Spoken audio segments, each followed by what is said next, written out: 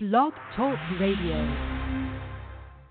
You're listening to the Totally Driven Entertainment Radio Network. In the future, none of you are heroes. You're legends. Get driven. Stay driven. Mr. MOJO rising. Mr. MOJO rising. Mr. MOJO rising. Mr. MOJO rising. Gotta keep on rising.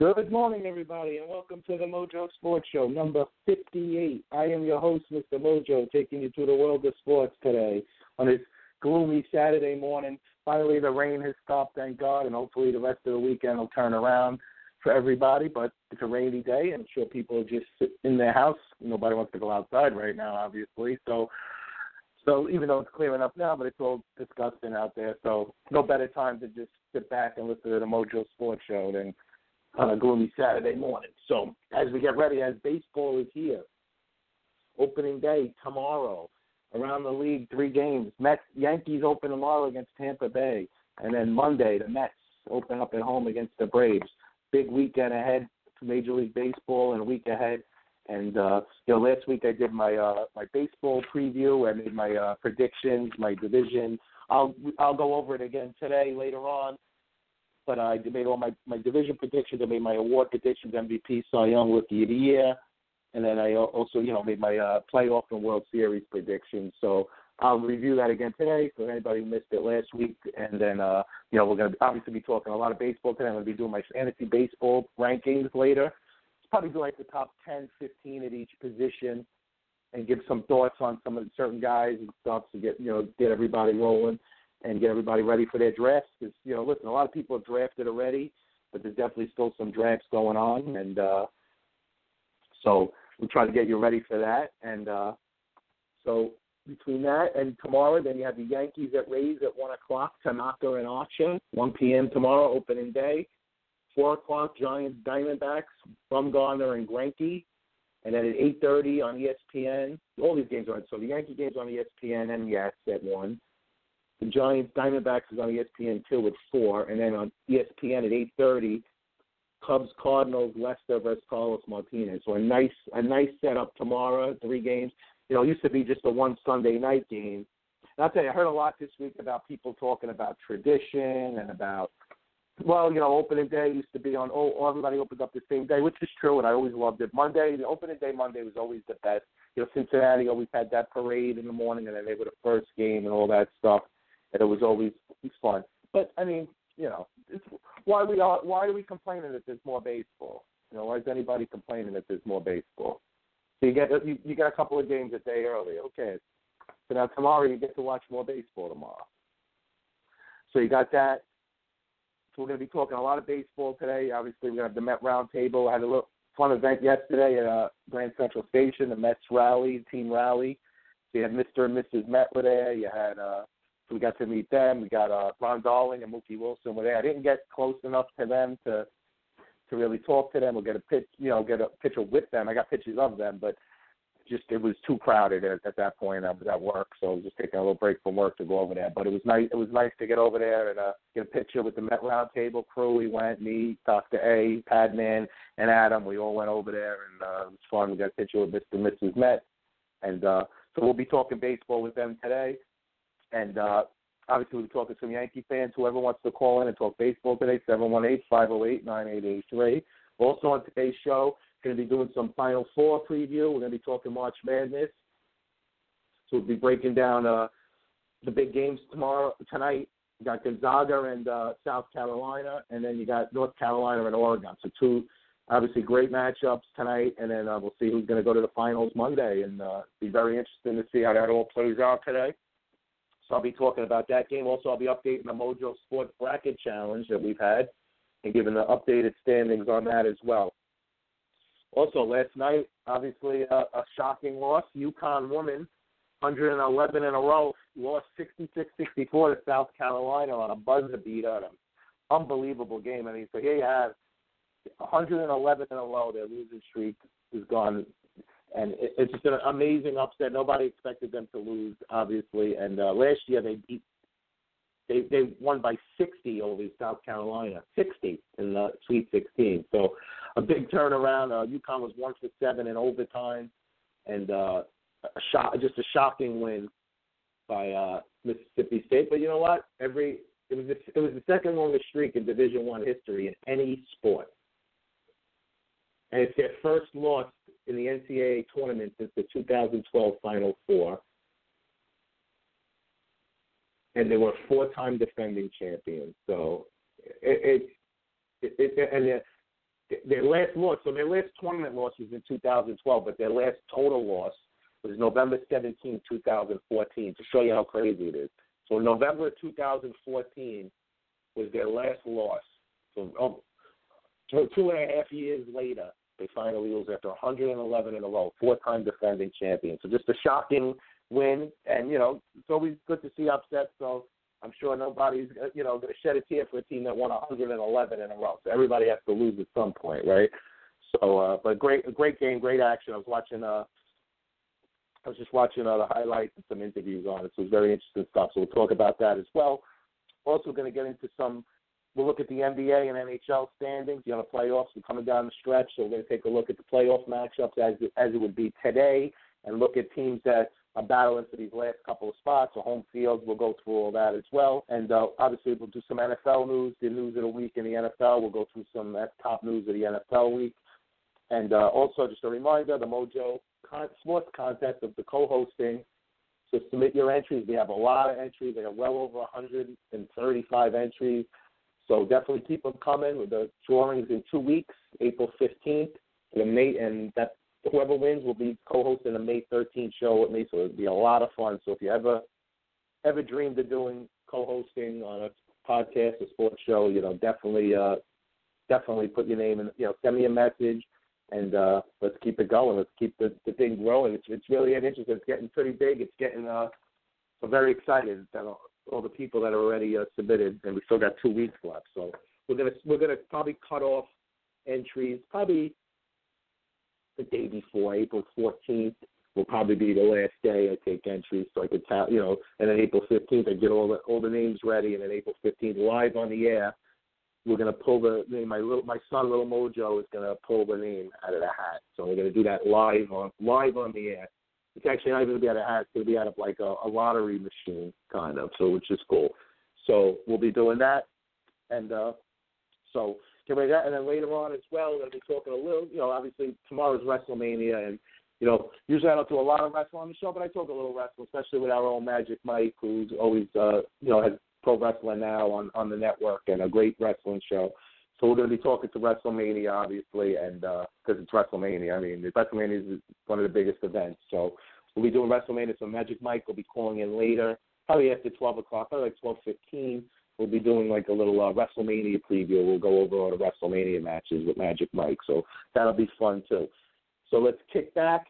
Let's get ready to roll, and we're going to start off with everybody's favorite.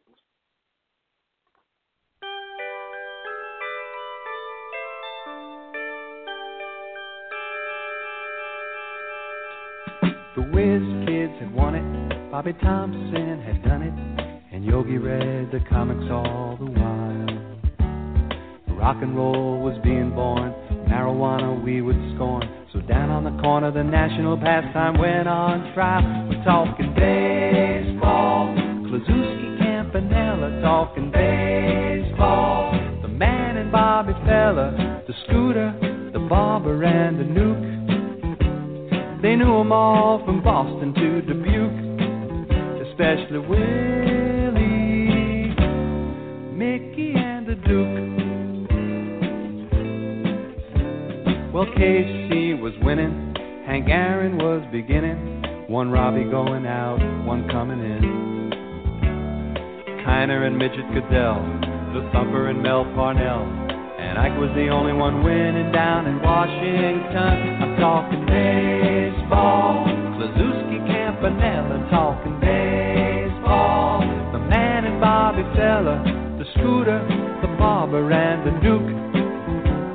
They knew 'em all from Boston to Dubuque, especially Willie, Mickey, and the Duke.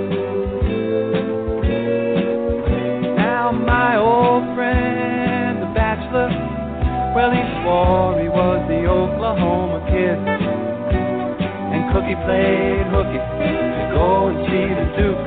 And me, I always loved Willie May. Those were the days.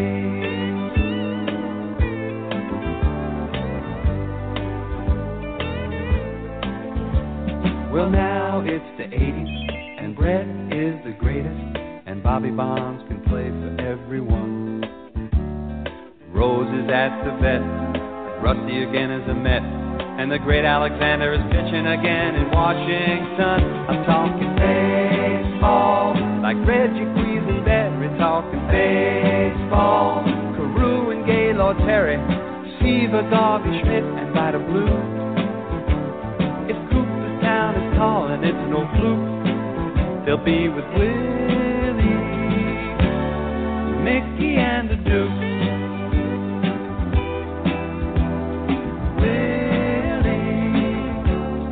Mickey and the Duke. Say hey, say hey, say hey. It was Willie, Mickey and the Duke. Say hey, say hey, say hey. I'm talking Willie, Mickey and the Duke. Say hey, say hey, say hey. Willie, Mickey and the Duke. Say hey, say hey, say hey. Say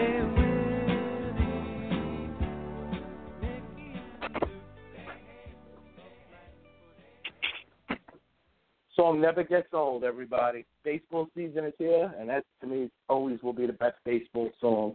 Only fitting to start off baseball season with that song, because to me, there's nothing's even compares to that song. So, all right, so here we go. Opening day, 2 days, well, 1 day away. 2 days for the Mets, 1 day for the Yankees. I'm so used to Monday being opening day. But looking for, I can't wait. So definitely got that opening day feel. I'm going to the game, me and Little Mojo going to the game. So definitely excited about that. We'll be going Monday morning with Steve from Pittsburgh and Mikey, my nephew Mikey. So we're going to have a good time and be a lot of fun. So looking forward to that. Obviously tomorrow the Yankees. So let's start it off. We'll start off by talking about the Yankees as they're the first game. So obviously they made some roster decisions now, the Yankees. So obviously now you're looking at, obviously they picked Aaron Judge to play right field. And listen, the thought that they were going to put Aaron Hicks, who's a career journeyman defensive outfielder who can't hit because he hit half decent in a spring training, was ridiculous, okay? If they would have named, I don't care, options, this and that, you got to play, you want to play your best player. Give me a break. Enough, especially with the Yankees. The Yankees ain't worried about giving a guy a contract a year earlier. They're really not. So they're not like that. The Mets are like that. The Mets will hold somebody back on purpose when they should, not the Yankees. So you knew Judge was going to be the guy. I mean, it was pretty obvious Judge was going to be the guy there. So we'll see what happens. We'll see what he could do now in the everyday role, obviously. But listen, he has great power. Obviously, he's going to strike out, but he did cut out the strikeouts, I got to say, and the strikeouts were definitely down to him in the exhibition season, that's for sure. So he did do a good job there. But so you're looking at that. Obviously, Severino was named the number 4 pitcher. So it looks like the Yankee rotation. So we'll go position by position. So obviously Sanchez is catcher. We all know that. Great young budding star. So we're going to see how sophomore season, if he could keep the momentum going from his rookie season. Greg Bird is the starting first baseman. Big spring and big expectations. Obviously, he's taking over for Teixeira. And, I think they're going to get good power numbers out of Bird this year. Solon Castro at second. Obviously, Didi at short, but he's hurt. So it looks like Torreyes is going to start the season as the shortstop. The Yankees kept Pete Cosmer on the roster as well, backup shortstop, good defensive player. Chase Headley at third base. Obviously, I know I've said it in the show in the past. I'm not a Headley guy. I'm not a big Chase Headley fan. I think the Yankees clearly overpaid when they got him. There's no point, but whatever. They seem to like him, and I guess so. That's all that matters. All right, and then you have Gardner, Ellsbury, and Judge in the outfield. Obviously, Ellsbury looking to bounce back. Gardner gives you. He is what he is. He's a gritty player. He'll give you get on base so he can run. Give you a little pop. Obviously give you good defense. Ellsbury, the Yankees desperately need him to have a bounce back year. That's for sure. Ellsbury clearly has to have a good year for them to compete. Yankees need a lot to break out for them. Obviously, Matt Holliday's the DH. Starting pitching, obviously, is a big question mark. Their bullpen is strong with Chapman, Betances, and Clifford, but their starting pitching is the question. They have Tanaka, but then they have Pineda, Sabathia, Severino, and Brian Mitchell, who are all question marks at this point behind Tanaka. Obviously, for the Yankees to compete for a playoff spot, Pineda has to have a good year. You even heard Girardi and Cashman say it this week. They need Pineda to have a good year for them to have a legitimate chance and a good chance at getting on the playoffs. So you clearly need that. And then the development of Severino. Is Severino going to be able to, take that next step? He had a down year, but listen, people panic on young players too much. If they have like a bad start or a bad game, people tend to panic. Don't panic. Write it out. He's a young, talented pitcher. He worked with Pedro Martinez this offseason. Let's give the guy a chance and see what he does. Listen, anytime you work with Pedro Martinez, that's a good thing, all right? So let's give the guy a chance. Let's see how it pans out for the Yankees. And I don't think, I said last week, I don't think the Yankees will make the playoffs, although I think they'll be in the race. They'll be in the mix. They'll make things interesting and stuff. But I don't think necessarily that they're going to be in the race. I mean, in the wild card. So, they'll make it interesting. But now the thing everybody's got to remember, so if the Yankees are in the race late in the year, we all know that they'll go out and make moves. That's the thing. So if they could get themselves in the race somehow, into like, I guess right by the July trade deadline, by 31st, if the Yankees are like in the playoffs or within a game or two, then you can see the Yankees going out and making moves. Now the thing is, how much do they, trade the future? Like who's available? Are they willing to trade the guys that would take clearly shopping Jose Quintana, who's great get for the Yankees if they could get Jose Quintana. But what's the price? Are the Yankees willing to give up Clint Frazier in the deal? They're not going to give up Torres, the shortstop, but they're going to have to give up something. You're getting one of the top young pitchers in baseball. You have to give up something good. So if I don't know if Tyler Austin and a couple of prospects could get it done. To me personally, it's going to take probably Frazier and a really good pitching prospect, and probably another prospect. You're talking about one of the best young pitchers in the game here who's under control for the next 3 years. So, to me, it's a move. But what if the Yankees were really going to make that move to trade one of these guys? Wouldn't they try to go all in for Chris Sale? That's the thing. The only thing is, Sale again has a reasonable contract for the next, I believe, 2 years. But then Sale's going to get paid. I mean, they're both going to get paid at some point. But Sale is going to get really paid soon, and it's probably going to happen soon. So they had to make a decision on Sale. They still have time on Quintana, the White Sox. They don't have to do something right away, but something's going to get done. I wouldn't be surprised if Quintana's traded before, in the next few days. It could happen. The White Sox were clearly trying to get rid of him before opening day. Now, obviously, opening day is 2 days away from the White Sox. The odds are he's going to be there, and he's be their opening day pitcher. But don't be shocked if you see something like that. And now they're saying the Cardinals are kind of interested. So we'll see what happens there. It'll be interesting. I'm sure a lot of teams are interested in Jose Quintana. Who wouldn't be? He's a great, great pitcher. So it'll be interesting to see how it plays out for the Yankees. But you got, as a Yankee fan, I know a lot of Yankee fans I know are excited because, I see new blood, young players, not the same old overpaid, declining veterans that the Yankees have been known to have in the past.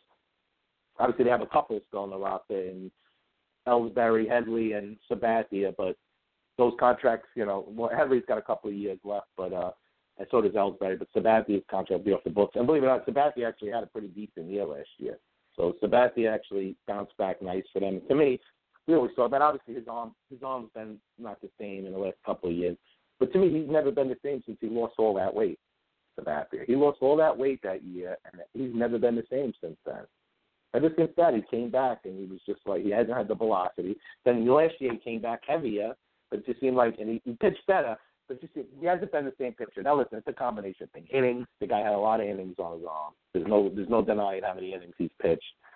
And just a wear and tear. And, he's clearly lost something off his fastball. Now, the guys that lose something off their fastball, the key is, how do they find other ways to pitch? Like guys like Pedro, when he lost his 99-mile-an-hour fastball, 98-mile-an-hour fastball, he became a better pitcher. Now, he was always a great pitcher. He threw multiple pitches, but he found other ways to win games. He found other ways to hit the strike zone. Greg Maddux, who was never a big thrower, but was a perfect pitcher. Yohan Santana did it as well late in his career. He learned how to be a pitcher. He ended up throwing a no-hitter. Clearly never the same after that no-hitter he threw with the Matt Diva. But I'm just trying to point out that when guys get older, they got to reinvent themselves in a certain way to get themselves back where they need to get, which you may see with, Matt Harvey eventually. Obviously, very encouraging with Harvey that he's throwing 96, 97 his last couple of spring starts.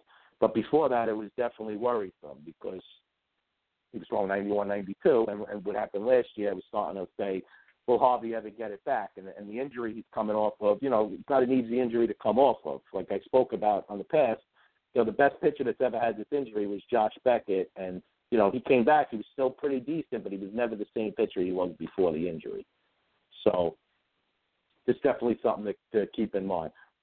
And then, so we'll see. I mean, Yankees, Tampa, obviously Tampa, Archer coming off of, a year where he lost 19 games at a high ERA, but, the team didn't help him out either. I don't see much changing. Obviously, he's not as bad as a 9-19 pitcher. Archie's a very excellent pitcher, and he's still second in the AL in strikeouts. So, but, we'll see how it plays out with that. Tampa, obviously, I don't see Tampa going anywhere, really. I mean, they're going to hit some home runs, but they're not really a powerful team that you're really going to look at and say, they're going to contend. So I look for a guy like Longoria even to possibly be traded this year, most likely. So we'll see how that plays out.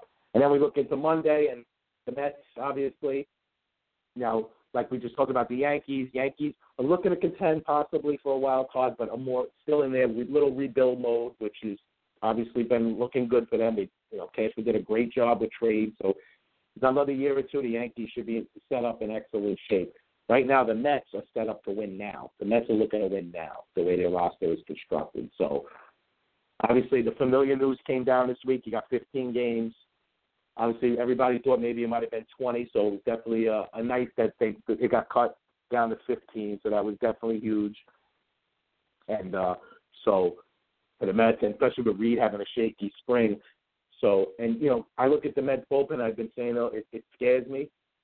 You have Familiar and Reed, then you have the same guys. You have Salas, Blevins, Robles, Smoker, Edgin. These guys scared me last year, so there's no reason for me to feel comfortable this year. Now, obviously, the top end, Familiar, I'm comfortable with. Obviously, he had some moments in the big games, but what closers don't? I mean, everybody's like, what closers don't? Other than Mariano Rivera, I mean, what closers don't have problems in big games sometimes? I mean, obviously, it stinks, but, it happens. Look at Brad Lidge. The guy was lights out one year, and then the guy, Pujols hit that home run off him in the playoffs. It ruined it. The guy was never the same again in his career. He had one good year. A couple of years later, he did have a big year with Philly. To me, closers, they come in. They're pretty, other than Mariano Rivera, there's a few others, but they don't come. Closers come and go, and, Familiar to me is solid. He's going to give you solid production. And, a lot of the blown series in the postseason, too, weren't even his fault. I mean, that World Series, every time he came in, it was second and third in a one-run game with those are almost impossible situations to get out of. Not everybody's Mariano Rivera, so. But I really would have wished the Mets would have gotten one more arm. Maybe they will. So hopefully when they do, it's not too late. But I would have loved to see one more arm. But, listen, the rotation is solid. Syndergaard, DeGrom, and Harvey. Obviously, I'll get that. Obviously, they got more bad news with Matt. Obviously, Matt is going to be out 6 weeks, maybe. They're saying that you can't throw for 3, so then you start your throwing program, and then you got a couple of, outings in the minors. So you're looking at maybe mid-May for Matt at the earliest, which is, bad news. You look at the Mets' big 5 from a couple years ago. Obviously, Syndergaard, DeGrom, Harvey, Max, and Wheeler, and they've never pitched a full time through the rotation in a row, 5 games in a row. That's pretty amazing if you really think of it. It goes to show you how fragile and how the game is in general, and how close. Like, when you got a chance to go for it, you got to go for it, because you don't know what the next year or the next day even guarantees you. And that was my problem with the Mets as far as going out and getting things. Go get that other reliever that's going to put you over right now. The window is not big. You got guys, if they get hurt, you got to pay these guys on top of it. So there's no guarantee how long the staffs could be together. Now's the time to go for it.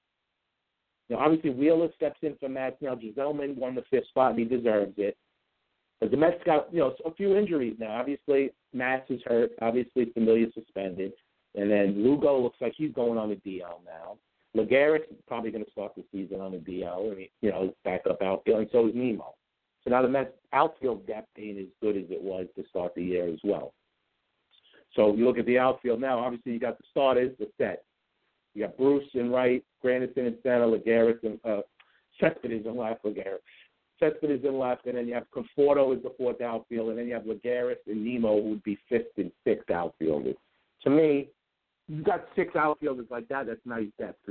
Lagares is a guy you're going to bring in 7th, 8th, 9th innings for defense for Granderson late in games in center field, right? So you're going to do that. You may even move Granderson to right and take Bruce out when that happens, okay, for defense. That's fine. Conforto has to get it back. So I would think there's going to be a lot of rest coming on for Bruce and Granderson. And I would also think, don't be surprised if you see Bruce play a little first base and Conforto play the outfield in certain games as well. Because they got to get Conforto's bat in the lineup. You can't, the guy's too good. You can't let him just sit on the bench. The guy's got to play. So, he's not going to play every day, obviously, right now. Next year he will. As long as he, improves this year, he will be the guy next year in right field with Bruce's and Granderson's contract up. So all the Mets ain't signing both of them. The Mets may not sign neither of them after the year. So we'll see how that plays out. Obviously, third base is Reyes starting, leading off. Shortstops is Rubio Cabrera. Second base is Neil Walker. And first base is Duda. And catches Darnell. And then you have your backup, Rene Rivera. You have Wilmer Flores, T.J. Rivera. And then now the Mets will probably carry, and they're carrying Ty Kelly as well. So Ty Kelly will be held because of the injury to Lagares. So I guess when Lagares comes back, Kelly will probably get sent back down.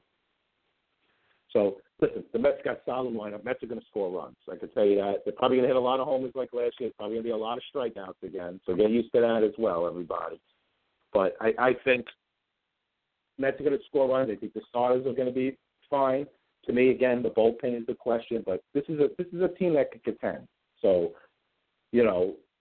Mets fans should be very excited going into this year. Obviously, there's still holes, but what team don't? Look at any team. What team doesn't have an issue somewhere? Everybody has an issue somewhere.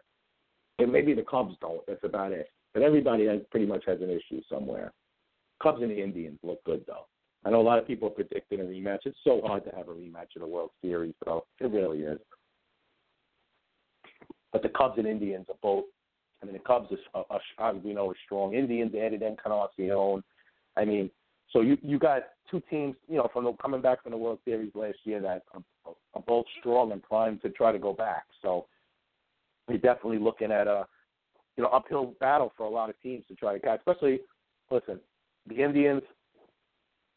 Can they repeat it? That's the thing everybody's going to want to see. The Cubs, we know with the Cubs are just a stacked team right now. So it's going to be hard for somebody to knock off the Cubs, but it could happen. So anything can happen, especially in a playoff series. And, during the season, you got to see guys stay healthy. But, I mean, the Cubs won the World Series. Now they got Schwarber coming back. Obviously they lost Chapman, but they added Wade Davis. And, Chapman signed back with the Yankees. So that's another another thing to watch, I guess, to see how Wade Davis does. But Wade Davis was one of the best relievers in the league before he got hurt as well last year. So we'll see what happens there. Like I said, as baseball approaches, we're ready to rock and roll on another great season. And, Mets got big World Series expectations. The Yankees got they're talking playoffs, but, they know they're realists as well. They're trying to keep it, if things break their way, they could be in the race. If not, obviously they keep the rebuild going. The Yankees ain't going to do nothing to kill the rebuild. Unless they're really close this year, I don't see them trading prospects at the deadline. Unless like a player becomes available like that they just covet and they really want. That's the only way I see that happening personally. So we'll see how that happens. And so just taking a look back quick at my predictions from last week. So obviously I had the Mets winning the NL East, I had the Cubs winning the Central, and the Dodgers winning the West. And then I had my two wild cards, the Nationals and the Giants.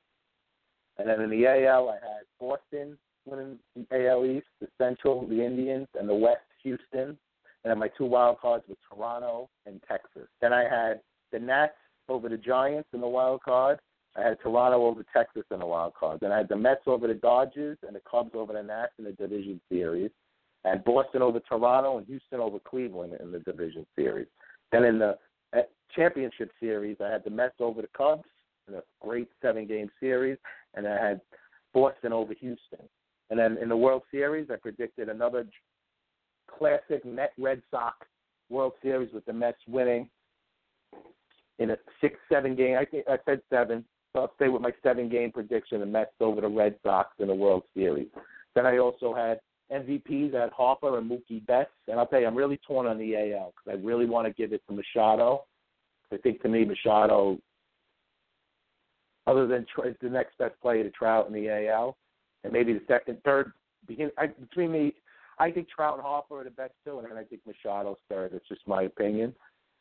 And but I'm going to pick Betts just because I don't think Baltimore's going to make the playoffs this year. So, and I think Baltimore's going to be in 4th place.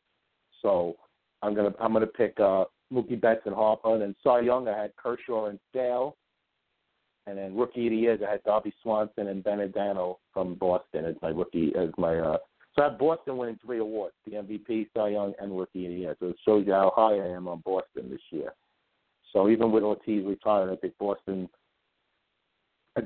primed for a big year. And I'll tell you, on Boston too, I wouldn't be surprised if Bogarts is in the MVP mix along with Betts this year. I think those two young players are really going to keep Boston moving even without Ortiz. And, obviously Benedano, and they're just a stacked team still, even with losing Ortiz. I mean, they still got a great team. So, I think, obviously they'll miss the power production, obviously, of Ortiz, who wouldn't, But I think overall, I think they'll be fine. I think Hanley Ramirez, listen, nobody really realized how good of a year Hanley Ramirez had last year. I mean, he really had a big year last year, Hanley Ramirez. I mean, he had 30 almost 100 RBI, over 100 RBI. I mean, the guy just had a great year. I mean, so nobody could definitely not say anything about Hanley Ramirez's production. We all know he could produce. So, but I think to me that staff with Sale, if Price is healthy, with Sale, Price, and Porcello, that's just, to me, that's scary. You're looking at a scary lineup right there. And a scary rotation, and then they have again. I like I said, I already said they have a scary lineup, and then obviously with Kimbrel, I think Kimbrel has a better year than he had last year. And he still had a good year, but he wasn't the Kimbrel you normally see last year. So with Kimbrel starting, you have Sale, Price, Porcello, Pomeranz, and Stephen Wright, who's an all-star last year, is their 5th starter. They have Sandy Leone as the catcher, Mitch Moreland first base. But, that's the thing, how much production Moreland going to give him. Pedroia at second, Bogarts short, Sandoval's in great shape at third. The outfielder, Benintendi, Jackie Bradley and Mookie Betts, and then the DH of Hanley Ramirez. So Red Sox are set up pretty nicely, I must say. So we'll see what happens there. Obviously, So I was saying Hanley Ramirez last year, 30 homers, 111 RBI, 286 average, 9 steals. Obviously, you don't run like he used to, but you don't need to. They don't want him to run. You don't want him to get hurt now. He's been known to get injured and stuff. So you definitely don't want him running as much anymore, especially as he gets a little older now. So you want to keep him on the field. But, DH is definitely going to help him now as well. And so I think they'll be all right. I'll tell you, there was some floating rumors this year that Big Papi might have returned, but that's not going to happen now. So we'll see what happens there. All right, so definitely call in. Let's hear some callers, 718-508-9883. So in the meantime, right now, I'm going to start doing my rankings. I'm going to do the rankings throughout the show, and then, we'll work it from there. But I'm going to start, we'll start going position by position, and then, as we get callers, we'll stop, and then we'll go back to it and that type of stuff. So, obviously, catchers, looking at the catcher position, to me, Posey's still number one, obviously. What can you say about Posey? I mean, just an all-around great player. I don't think anybody will argue that Buster Posey is the best catcher in baseball. I mean, it would be dumb to argue that. Even all the Yankee fans out there who love Sanchez, let's see him do it a little more before we put him in that class. I mean, Posey's a legitimate all-star player, so he's number one. Number two, now this is a tough one, I got to say. Now, number two, to me, it was between, I want to put Sanchez there, is what he did last year, but to see a little more of it, so I'm going to put Lucroy second. Also, I don't know, it's a tough call. It's fantasy, it's not real baseball, so I think Sanchez is still going to hit 25 home runs at least, maybe 30. The thing with Sanchez, he's obviously coming off a great year. The expectations are so high, so how many times does a guy have a drop off the next year? And that's what's worrying. So I'm going to stick with Lucroy number two. I'm going to have Sanchez 3. I love the Contreras kid on the Cubs. I'm going to put him 4. I'm going to put JT Realmuto 5 from Florida. I'm going to put Salvatore Perez at 6. I'm going to put, let's see. Remember, defense don't count in fantasy, so I'm going to put, it's tough. McCann and Gaddis, you got 2 catches on the same team, so it's hard to rank. I'm going to put them right on 10 because they're both catches and they're both good. I'm also going to add Yasmani Grandal to the list, Russell Martin, who I think is going to bounce back, Matt Wieters, who I think is going to bounce back big. I actually expect big things out of Wieters. You know me, I wanted the Mets to sign the guy. And Russell Martin, I think, will bounce back too. So that would pretty much be the catches I would go at. Obviously, later, if you want some catches later, Stephen Voigt's a good pick. Wilson Ramos, you might miss some time, but he's the guy to keep an eye on. The Walters and Murphy and Walters kids from Colorado, keep an eye on. Don't go near Travis Darno. Trust me on that one. So, that's what I'll say about catches for now. First base. All right, Goldschmidt obviously is number 1 to me, and then Cabrera is number 2. I still think Cabrera bounces back. Goldschmidt, to me, you're looking at at least 25 to 30, 100, 20-plus steals, 300 average. Goldschmidt's a solid, great all-around player. Miguel Cabrera, I look for a big year out of him. He was another guy I was actually considered MVP because I think he's going to have that good of a year, but I don't think Detroit's going to make the playoffs, so I didn't add him. I'll say Anthony Rizzo, 3rd. Obviously a stud first baseman of the Cubs. I'm going to say I don't think Murphy's going to have as good a year as he had last year, and I think Myers might have a little dip. I'm going to say this one's tough. I'm going to say Edwin Encarnacion next. I think he's going to have a monster year. He's going to do a lot of DHing.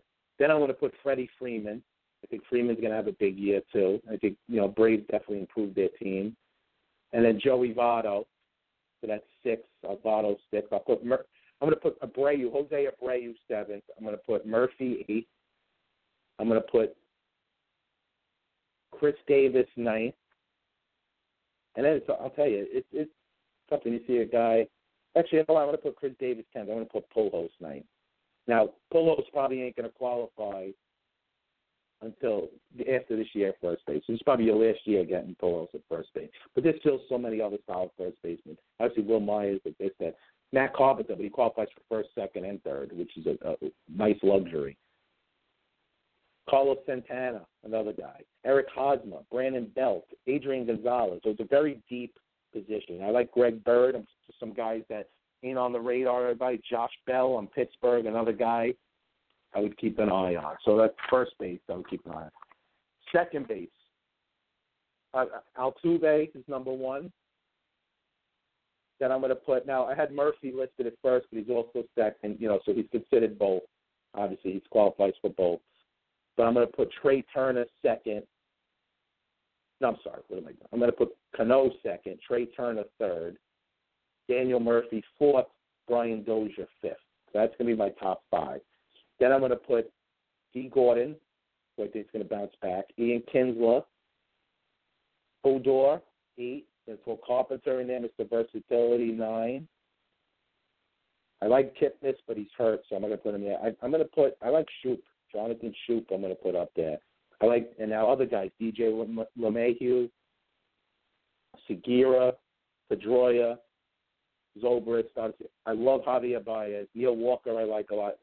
Go back to Javier Baez. I love him. I just don't know how much he's going to be a utility guy moving around. The guy should be playing every day. I actually love Javier Baez. So another guy to keep an eye on. Definitely a sleeper in this draft. Not really a sleeper, but it seems when a guy's not playing every day, teams seem to forget about him sometimes. So we'll see what's going on there. Third base, Manny Machado to me is number one. Then I have Chris Bryant, number 2. Arenado, number 3, and Josh Donaldson, number 4. Now, listen, with these 4 guys, you could pick them anywhere you want because they're 4 studs.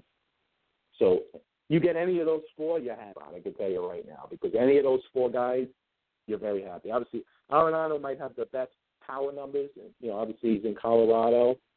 I'm not sure about that. I actually think Machado's going to hit over 40 homers this year, and I think Bryant could hit 40 homers, and Donaldson we know could hit 40 homers. So all 4 of these guys can hit 40 homers. So if you get any of these 4 guys on your team, you've got to feel good about your position on your third base. That's for sure. Looking at some other guys, obviously you got guys like Beltre, Longoria, you got Jonathan Villar, you got Matt Carpenter again. We talked about Kyle Seager, Todd Frazier. Now I like some young kids. I like Bregman. I like obviously Rendon style. Sano I like. Another young player I like. Franco is good. And then some under the radar guys. Obviously Baez qualifies for the Moustakas. But under the radar guy, maybe like a Jake Lamb, like a guy late if you're desperate. Guys like that. Jose Reyes, another guy to plug in there. So just nobody take David Wright. He's not coming back. None of these Mets fans jump on the right bandwagon and draft David Wright. That's all I'm telling you. All right. Now we got shortstop. Now another great position. Now I have Machado at 30. He also qualifies for short. So to me, if he's qualifying for short, I put him first. Okay. Then I have Carlos Correa at second. I have Corey Seager. I have Xander Bogaerts. Again, 4 guys that you can be happy with. Any of the 4, if you get, you're ecstatic how you walked out of this draft, okay? Lindor, another guy. Trevor Story, you'll be happy. Addison Russell, you'll be happy with. Okay, Villar plays shortstop and third. Segura, another guy short and third. Elvis Andrus, can he bounce back? Tulowitzki, who everybody's forgetting about. Obviously, Dansby Swanson, who I mentioned. So many good young players. Brandon Crawford, another good. 90 RBIs last year. So I'll tell you, it's one of these years where shortstop and third base are deeper than they've been in a long time. Shortstop was never this deep. Shortstop is such a deep position now. But you can end up with any of these guys, especially Machado, Correa, Seager, Lindor, Bogaerts, any of those 5 guys, you're happy. Obviously, Story, Russell, you're happy with any of these guys. Almonte Diaz, another young guy in the Cardinals. So there's so much to pick from at shortstop. It might not even be something, if you don't get one of those big 4 or 5 in the beginning, it might be something you can wait on at such a deep position, not to have to jump right away if those guys go off the board before you're ready. So just something to keep an eye on, and something to think about. Outfield. Obviously, Trout, I have 1. Harper, too. Obviously, to me, they're the two best players in baseball. You got Mookie Betts up there. Now, listen, you have guys now. Outfield's another just very deep position. I'm just going to throw names out there. It's no particular order. Just so you know, before I get into the outfielders, Bryant and Trey Turner both qualify for outfielder. Obviously, if you draft these guys, you're putting them at either second, short for Turner or Bryant. You're not really putting these guys in the outfield. But just letting you know where they qualify for. Then you got guys, obviously, Starlin Marte, Carlos Gonzalez, Ryan Bourne, our man, Cespedes, Stanton, who I'm forgetting, Giancarlo Stanton, who could be third on this list if he stays healthy. He probably will be third or fourth on this list. So Stanton's a guy who may dip into the third round, possibly fourth round because of his history of injuries. But he's a guy you grab there, you feel comfortable about. That if he's healthy, he's going to hit you 40-plus home runs. There's no question. He can hit you 40 home runs without even playing a full season. I mean, that's how good he is. And he's, you got to figure he's coming in ready to play this year, motivated after his off season. So some other guys, let's throw some other. Nelson Cruz, McCutchen. Will McCutchen bounce back? Another guy. It's a good question. How early does a guy like McCutchen go? Schwarber. Now, he's a guy I didn't mention a catcher. Some leagues he qualifies as catcher, so it depends what league you're in. If you're in ESPN or Yahoo, he qualifies for catcher. CBS, he doesn't. Your league may have certain rules. It all depends on your league rules. Like my league has rules where you got to play 20 games this season before at a position. His situation is unique because he got hurt after the first game last year. Early in the second game, he went down. So that's why his situation is unique. But it really depends on your league rules when it comes to him. Batista, who I think is going to have a monster year. Adam Jones, Trumbo coming off a big year. There's so much talent. Jackie Bradley, Mac Kemp, Gregory Polanco, Yelich, Springer. I mean, I'm just throwing names out there. There's so many outfielders that it's Lorenzen Cain, a guy nobody's even talking about. Another guy who can come in and give you. So outfield's very deep as well. Obviously, you want to get – most leagues have anywhere from 3 to 5 outfielders. Mine has 5. So when you get into that fourth, fifth outfield, sometimes it can get a little thin. But more or less, most teams in a league should get at least, I would think, two solid outfielders in a redraft league, without a doubt, maybe more. So we'll see. It really depends on your draft and how your draft goes. But outfield's something that, if you don't get one of the top guys, is another thing you wait on. Really, to me, fantasy, you want to get the best players available early, no matter where they play. To me, I've always been a guy that you get a top hitter, obviously, or you take. I've never been afraid to take a top pitcher in a scratch draft, like a Kershaw, early, because how can you go wrong with a Kershaw? So pitching is just as important. 5 categories, just like hitting. The only thing is pitch every 5 days, but you still need a good set. Pitching wins fantasy leagues, So don't be afraid to take a guy like Kershaw early in the draft. If one of the bats, especially if one of the bats you really covered, a Trout, Harper, Machado, Bryant, one of these guys are gone, don't be afraid to take a Kershaw early. Obviously I have Kershaw 1 on my list. Then you can just go through a list. I mean, there's tons of starting pitching. I mean, you got Bumgarner, you got Scherzer, you got Sale, you got Syndergaard. You got Kluber, you got Arrieta, you got Lester, you got Cueto, Verlander, Darvish, Archer, who I think is going to bounce back. Carlos Martinez, Strasburg, DeGrom, Tanaka, Quintana, Cole. There's so much pitching. But again, everybody you'll probably get, Zach Greinke, David Price. Everybody you'll probably get 2 or 3 really good starters, depending how you go about starting rotation. Another thing, you definitely want to grab a pitcher in the first 3 rounds because you don't want to be left, picking from, you don't want your number 1 pitcher to be like a number 3 pitcher because and plus you want to get strikeout guys. The strikeout guys are going to go. So that's just another thing to keep an eye on. And then just closing it out with some closers, I have Chapman 1, then I have Jansen 2, I have Kimball 3, who I think bounces back big. Zach Britton, if he's healthy, Then you have guys like Wade Davis, Familia when he comes back. Then you have Melancon, O from the Cardinals. You have Asuna from Toronto. Edwin Diaz, who I love from Seattle. Kelvin Herrera on Kansas City. You got Giles on Houston. Andrew Miller, now you got Andrew Miller. Obviously, Cody Allen's the other guy, and obviously get him to save. But Andrew Miller, here's a guy that you still get 10 to 15 saves with, possibly 10 wins, and he's going to give you two innings, give you 5 strikeouts every time he pitches. So Miller to me is definitely a valuable fantasy guy. And then you move down, you got guys like Dyson, K-Rod, Tony Watts, AJ Ramos, Robertson, column A. There's plenty of closers out there. So closers is nothing I would rush too early. Nobody really ever does in fantasy, but I clearly would wait a little on closers.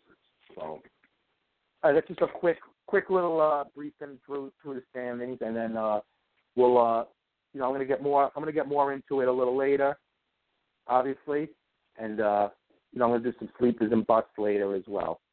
Right now we're going to hit the phone line in a minute. But before I do, I just want to let everybody know that the MOJO Sports Show is brought to you by Bay Ragney and the Totally Driven Entertainment Network, dedicated in bringing you total entertainment. So, again, as we get ready for opening day tomorrow, Yankees tomorrow, Mets Monday, excitement around the city, excitement around Major League Baseball. And there's better way to kick it off and kick off the phone talks with my man, The Natural.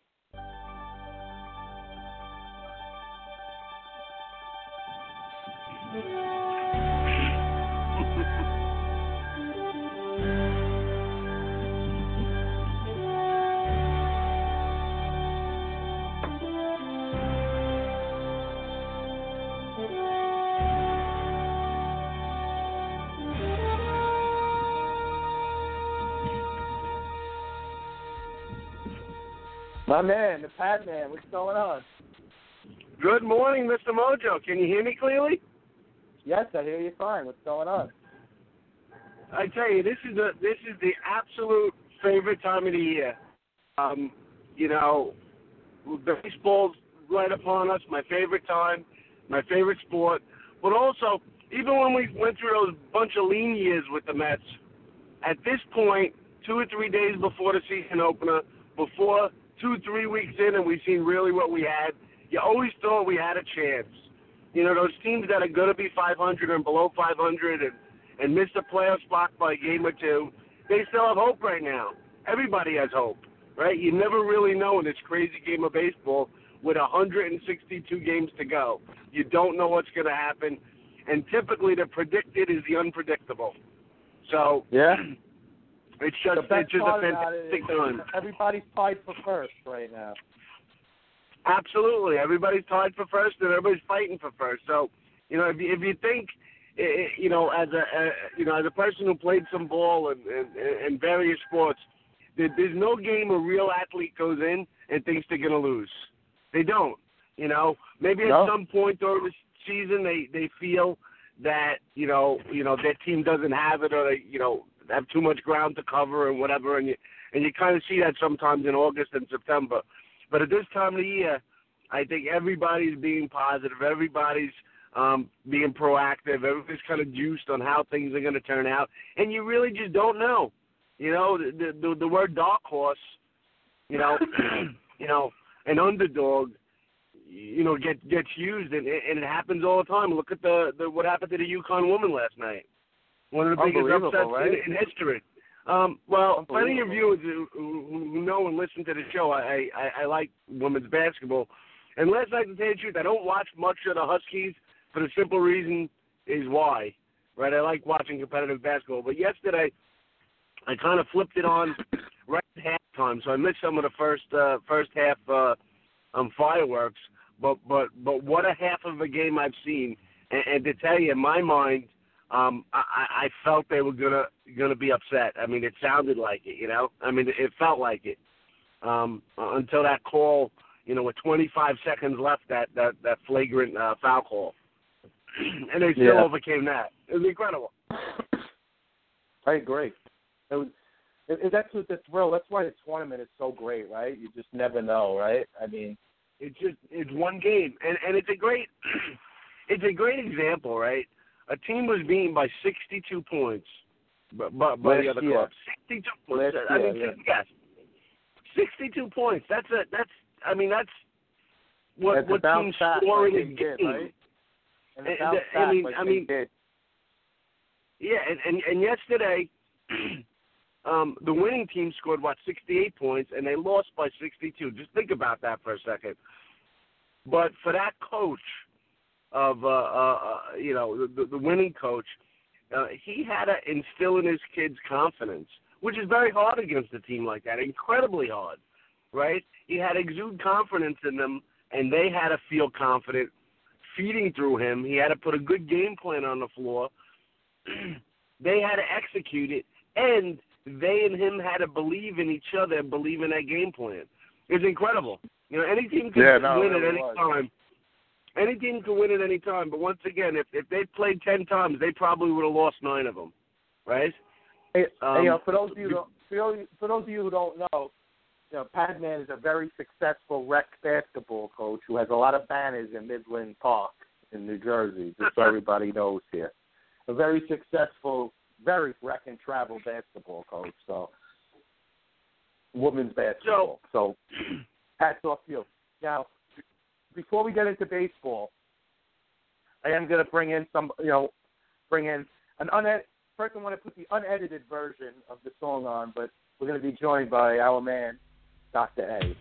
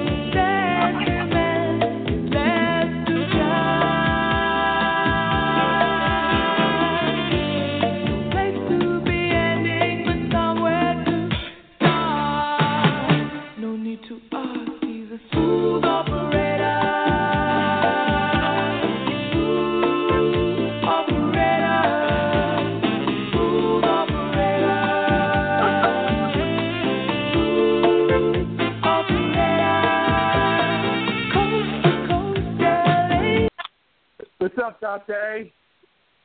Hey, good morning, Mojo. Good morning, Padman. Good morning, Dr. A. That is absolutely hilarious. Nothing better than having a smooth operator join the round table. There you go. There you go. Hey, so listen, before we get into the season, let's talk a little about our little event yesterday that we went to, at Grand Central, a little Met rally, which was pretty cool, right? I mean, we weren't there long, but we got to see, we got a picture with Mr. and Mrs. Met, and, just to see, you see the excitement, right? You just see all the Met fans there. It's just the excitement for the season, it's just coming, And it's nice that we're lucky that it was right across the street from our job, right? So that helps, too, right? So, I have a very good trivia question for you guys. Yes. What year, and I don't know the answer, so I guess it's a bad question, but what year did Mrs. Met come on the scene? Because I don't remember that as a kid growing up. I don't even remember that a couple of years ago. That's a good question. I remember she was there a long time ago, but then she disappeared for a while, and then now she's back. I don't actually. And the reason I asked it because, we took pictures yesterday. I was looking at them and the great shots, and it kind of came to my mind. I said, well, where did she come back? I don't remember. All right, so Mrs. Met, a.k.a. Lady Met, was previously referred to as Lady Met, not Mrs. Met, and she came in the scene in the 60s. So she came in the mid-60s, soon after the inaugural season. He's one of Major League Baseball's oldest mascots. Really? Yeah. Wow. And I would have never thought. yeah, One of the funny league's thing is, oldest mascots. That's a good question, then, Pat, man. Most people and don't then know. in the 70s, she was changed to Mrs. Met from Lady Met. And then Mr. and Mrs. both, they were both phased out by the Mets in the 80s, and then Mr. Met came back to the team in 94, Mr. Met. So the Mets got rid of them in the 80s, and then Mr. Met came back in 94, but then Mrs. Met remained out of the public eye for years to come, and then in the early 2000s, Mrs. Met reappeared. Oh, okay, that makes sense. That's the So, yeah. So did Mr. Met come? 2005, she came back. Did Mr. Met come prior to Mrs. Met? Who came first? They came at the same time, pretty much. Okay. Interesting. I like it. She was introduced by the Mets organization in the mid-'60s. She's one of Major League's oldest mascots, like her male counterpart. So, yeah, I think they came about the same time, it says, pretty much. So that's interesting. So here we go, and this is a great question. So they said one of Major League's oldest mascots. Well, the Mets came into the league at, 1962, right? Yeah. So you're telling me so they're a relatively newer team. So you're telling me that so if he's a newer, one of the oldest mascots. Mr. Met came first. He came in 1963, the second year he came. So what I'm saying is, so who is the oldest mascot, and when did they appear? That's incredible. Because I wouldn't think that Mr. Met would be the oldest mascot because it's a newer franchise or it's an expanded franchise, right? Technically. Yeah. I'm going to find out that right now. I'm going to find that out for you right now. Who's the oldest mascot? Let's see what we got here. The oldest mascot in the history of baseball. Philly? I'm thinking Philly. The Philly Fanatic or the San? I'm going to say that or the San Diego Chicken. I'm going to say. Trying to find it here though. So I got the history of mascots here. Hold on. So we got the history. The San Diego Chicken. I was right. The San Diego Chicken. MOJO. The Philly Fanatic was second. Okay, it wasn't off by much. And then the Rally Monkey was third. So I wasn't okay. So you know what, MOJO? I'll take second to you anytime. And I got to be honest, I'm not sure how. I just pulled something up, so I'm not sure how accurate this thing is I'm looking at right now. So I don't want to go out on the record right now and make that prediction if I'm wrong, But I think it is the San Diego Chicken, though. I really do. Really? See, I wouldn't have thought that, but okay, that's great. I shouldn't say. I mean, that wouldn't have been my guess. The Philly Fanatic would be. There you go. So that's interesting. So anyway, I can't wait till next week till we hear Dr. A's analysis of pitch and catchonomics. Yeah, I mean, whoa! I got an interesting answer. Obviously, I was wrong. We're both wrong. Mr. Met was the first mascot ever in baseball. Really? The tradition in Major League Baseball mascot began with Mr. Met introduced for the Mets when Shea Stadium opened in 1964. Wow.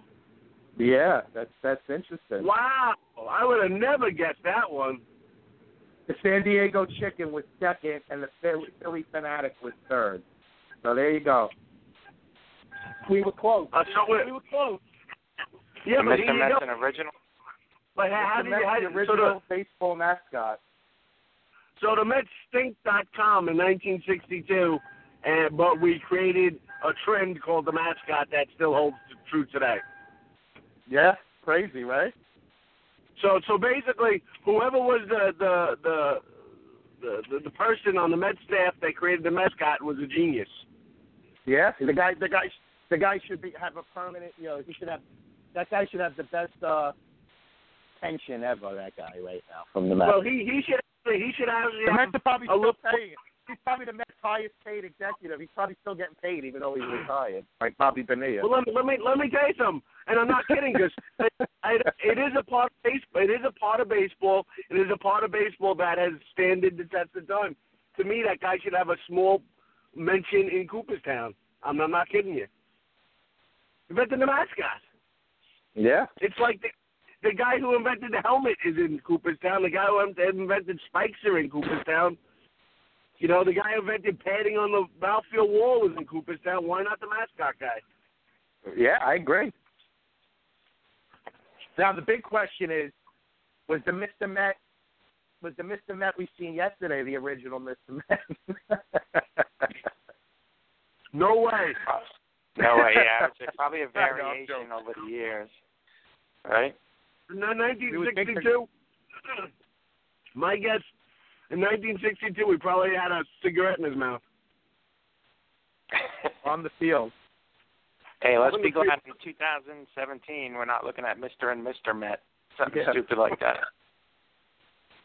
The original Mr. Met was Dan Riley, his name was.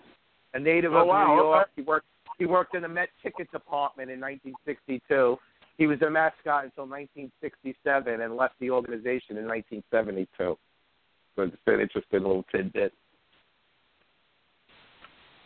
All right, so now Mr. Met and Mrs. Met, obviously, and us, we're all excited about the season opening.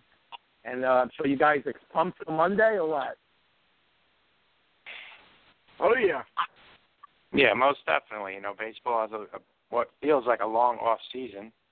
And we got on football, and then I got a lull in sports until this comes back, until Monday. Then there's a game on all week for you, and everyone's got a shot, as they say. I think we all feel the Mets have a better shot than most teams. Yeah, obviously high expectations. So let's look at some of the early season issues, all right? Now, we know, obviously, we're set up to contend this year. So let's just look now. Obviously, Matt starting the year on the DL can miss up to 6 weeks. And then, obviously, Miller and Giselman will be in the 4-5 slot right now. What do you guys think about that? So I kind of thought Wheeler would be in the bullpen, maybe closing, but they're going to go with Reed, and due to injuries, Wheeler gets his spot. During the season, they got to find out what we got in Wheeler. We've been waiting years and years for this guy. Is he going to be a dominant starter, or is he a fastball pitcher that ends up in the bullpen?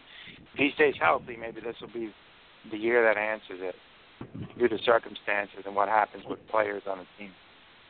Well, I don't know about you guys, but I'm sorry, go ahead, Pat. I'm getting a little tired of that word potential and Wheeler all in the same sentence. I'm with Dr. A, as in, it's time to see or not. If he's not productive, sometimes you just got to move on. He might have.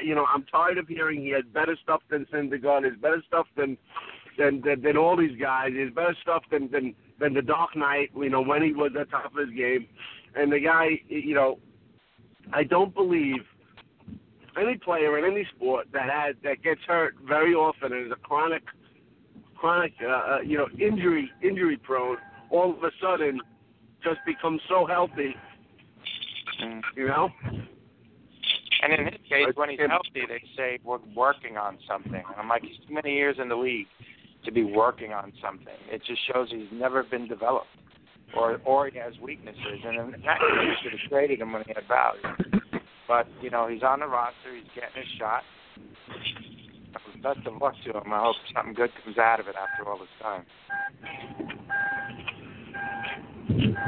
And to answer your question, I like Giselman. He proved last year he could pitch at a major league level. He just adds value to us to continue to pitch like that. Right. On the major league level. I think it's fantastic he's getting another shot. I really do. Yeah. Hey, between the two of them, who's going to do better? not to cut you off, but end. He pitched for us down the stretch in a playoff run. Yes. He didn't pitch in September, and I know all the games mean the same, but it's different type of stress pitching when you're pitching in May and when you're pitching in September. And he was thrown into, a lead starting role because of injury, and the Mets had great expectations, and the fans had expectations. He went in there, and he did a fantastic job, what I saw. So, he proved he has the mental makeup. He proved he has the physical makeup. I mean, just like anybody else, he just has to do it over a period of time. And he did it for at least 10 games, I would guess. I mean, I don't know for sure, 10, 12 games. I think he did fantastic. He deserves a shot. It's more a matter of him is now teams are going to see him over and over, pitching a whole season, and does he get through it or not? He's definitely earned it. I agree with you that. And he came in right in a wild card race with a lot of pressure to pitch and pitch well. I agree, too. He definitely deserves it. And, for what it's worth, I've never been a big spring guy, but he's having a big spring. He's having a nice spring. So, and obviously Lugo is hurt. He's going on the DL. Obviously Matz is on the DL. So these guys are going to have to pitch, so. Well, and it's good that they have the depth that they have, because if they didn't, we'd have problems right now. I agree with you with spring training on a lot of levels for the players that are already have roster spots. A guy like Gazelman, with the pitching staff the Mets have, really isn't promised anything. That he'll even be with the team. That he's not going to be, back in the minor league. So for him, I think the spring training is not just a warm up. He's out to prove something. So, given that fact and the makeup the Mets have, I think it's a fantastic sign. Spring training, he had a very solid outings. Yeah, no, I agree. I think I agree with you 100% there. I think the most important thing in spring training is obviously the young players. Obviously, you want to keep your veterans healthy, but your young players, to see what they got, who's fighting for jobs. That's really what spring is about, right? To see who's going to win certain jobs. So yeah, it means different things to different players, right? I think that's a great thought, Alan. Yes. And then obviously you got guys like you look in the outfield. So obviously the starting players are pretty much intact, but you have obviously their bench has gotten thin now with some injuries. So you lost. Obviously, Lagares and Nemo both probably going to start the season on DL. So your outfield depth ain't as good as it was. You got your three. You got Bruce, Granderson, Cespedes, and then you have Conforto. So you got four solid outfielders, and you may even see Bruce play a little first to get Conforto in the lineup a couple of times. Because they're going to have to find ways to get Conforto in the lineup. You can't keep the guy up in the majors and let him just sit on the bench every day. So you got to find ways to get him in the lineup, in my opinion. I'm looking at some of the spring stats. He had 60 at-bats. It's almost, I think it's the most of any player. 18 hits,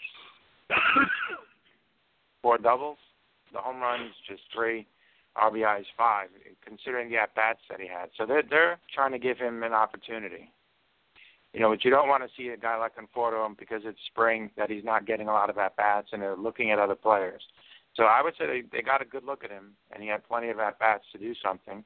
The Mets seemed happy with what he did, how he played, defensive, offensive. The numbers aren't astonishing, but 18 hits is good for spring. It's as much as I see from anyone except Cespedes. I agree, but I think because he's not a center fielder, and that's reality what we need. He's not a real center fielder. And Granderson isn't either. But you have Lagares. I don't know where he fits in. If Bruce, you're not touching Cespedes. If Bruce is hot, and even if he's not hot, I don't know how you take him out of the lineup. He did have an impact in the lineup. Right? Maybe strongly. So So he's gonna have an impact on the players. He's gonna impact on the players that are batting before and after him. So he's not moving either. So you got Granderson, who you're paying $17 million a year, and you got Lagares, which is going to defensive replacement. So I still don't get where Conforto fits into the mix, barring injury. I just don't. Right. I like him. I think he's going to get some playing time.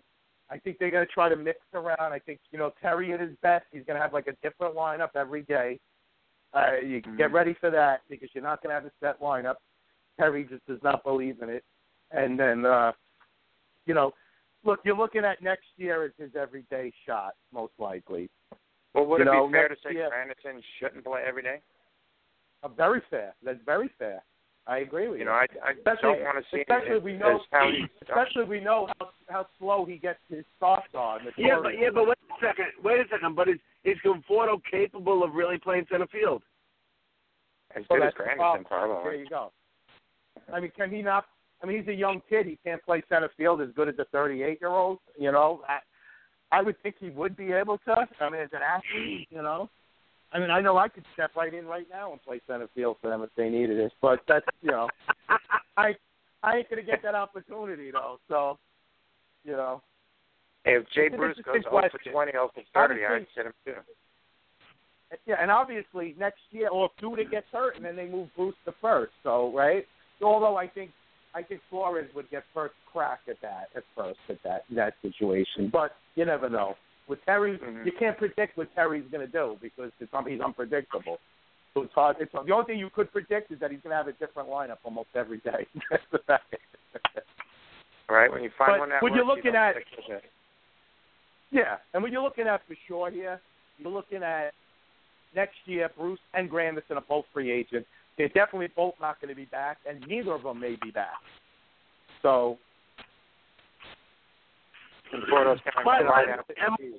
I guess the reason I started this questioning is, even when Lagares hurt and we don't have great outfield depth, and what you pointed out before, Mojo, I don't know if I see a real play. I mean, did Conforto play a lot of center field in spring training?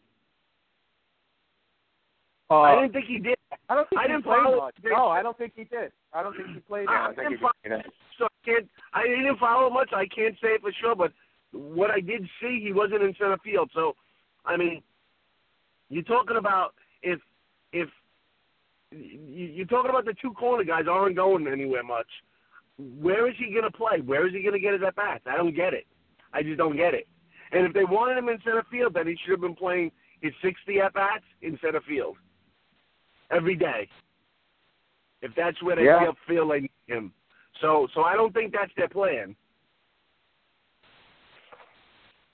Yeah, no. I wish I could 100% agree with it, but I have a feeling we'll see him at center field, and Granderson's going to sit from time to time. I think we will too, but I don't think that's a good mix for the club or himself to be successful. Because I do believe there's a linkage between being comfortable in the field and being comfortable at the plate. I do believe some of the great players or a lot of the great players, they accepted DH roles later in their careers, but they always, sparingly got to play in the field too. There's very rarely great players that just were a DH, except I guess Edgar Martinez. But I mean, because the rhythm of the game is the rhythm of the game. It's very difficult to just get up, grab a bat, and go. And I think the mental aspect of being comfortable in the field and having a mentally, tough time focusing because you're playing out of position and maybe not being successful, can definitively, to me, take a toll on your at-bats. Look, and this is from a way former player. I'm a bit older than Mojo.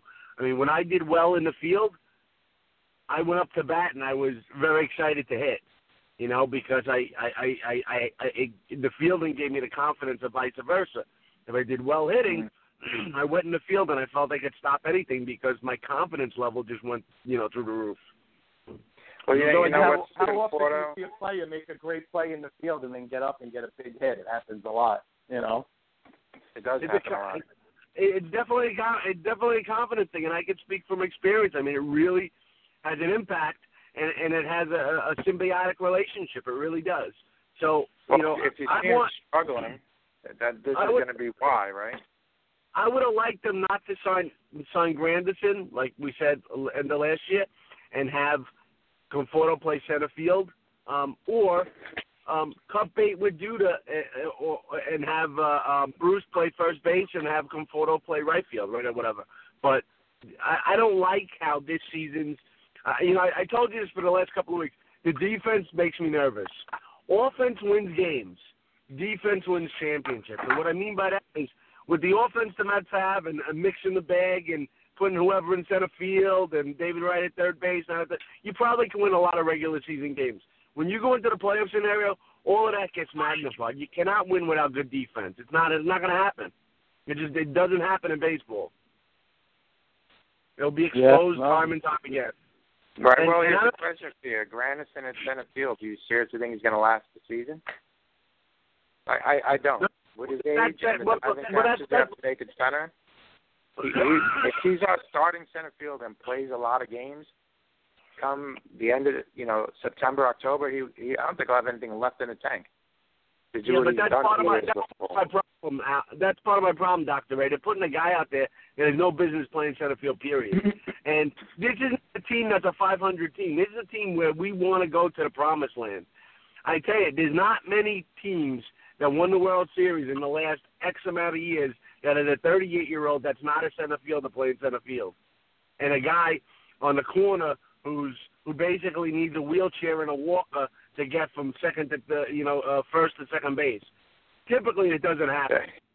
Typically, I agree, but I don't see Wright having much of an impact on the season. If he plays, maybe a couple of at bats, a couple of moments, but overall in the season, Reyes is going to be our third baseman. That's kind of how I'm visiting it. Well, let's go to Steve's over and under for David Wright. So, how many games are we talking for Wright this year? What do you think, Padman? That he's going to start. Not pinch hit, not put in defensive replacement or whatever they're going to start. I go 25. Yeah.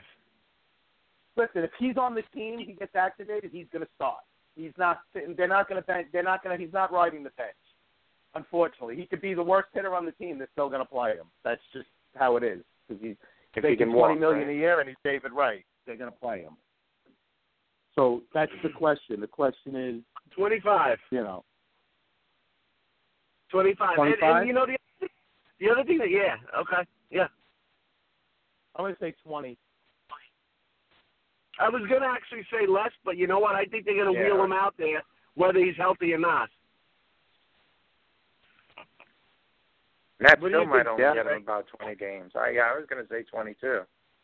I can't see him being healthy. The whole 2 hours to warm up. He can take a lot of batting practice. I agree. If he can walk out there, they're going to play him.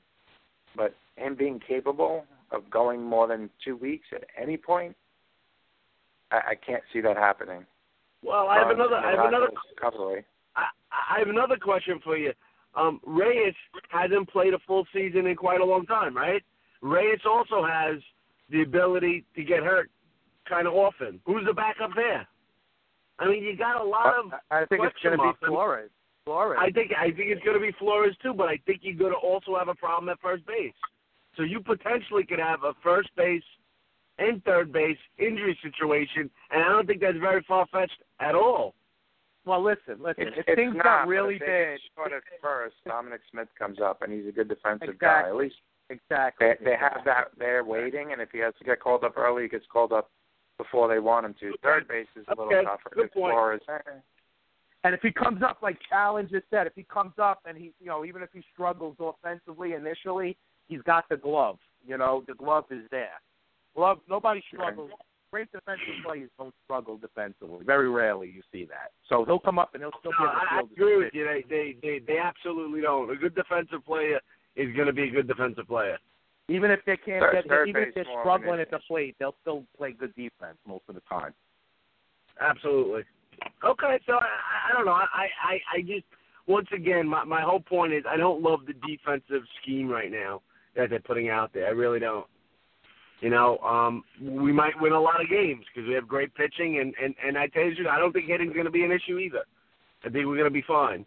But defensively, will you be consistent would you say this lineup is a home run hitting lineup overall?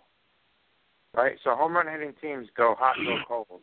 So we're going to see streaks where we score one run and we're kind of puzzled by it. How come no one could hit a home run? That's just how home runs go. Alan, I got to say, though, I think the difference between this year and last year is we have Reyes starting the season who can generate runs differently for us. That was a turning point last year. It was a clear turning point. If your question is this, are we a better team now than we were last year offensively? Yes. Are we a better pitching team now than last year? Yes. The only place where I think we're a little weaker is the bullpen. But overall, I think we're a better team offensive and defensively than last year and pitching, except for the bullpen. I think we're a better team. Yeah. But I also think the Nationals are a better team, too, and I think Bryce Harper's not going to hit 230. Well, you know, I think he's going to be able to. You know, he might mean a 10-game swing, a 10-game, 10 more wins for the Nationals than they had last year, and that means we might have a very tough time winning. Steve, you also got to factor in, you know, is Murphy going to have as good as the year as he had last year? You know, Murphy might take a step back, though, with Harper going forward, you know? And that's kind of what I'm envisioning over there. Harper having a better year, Murphy going backwards just a little bit. You know what, though?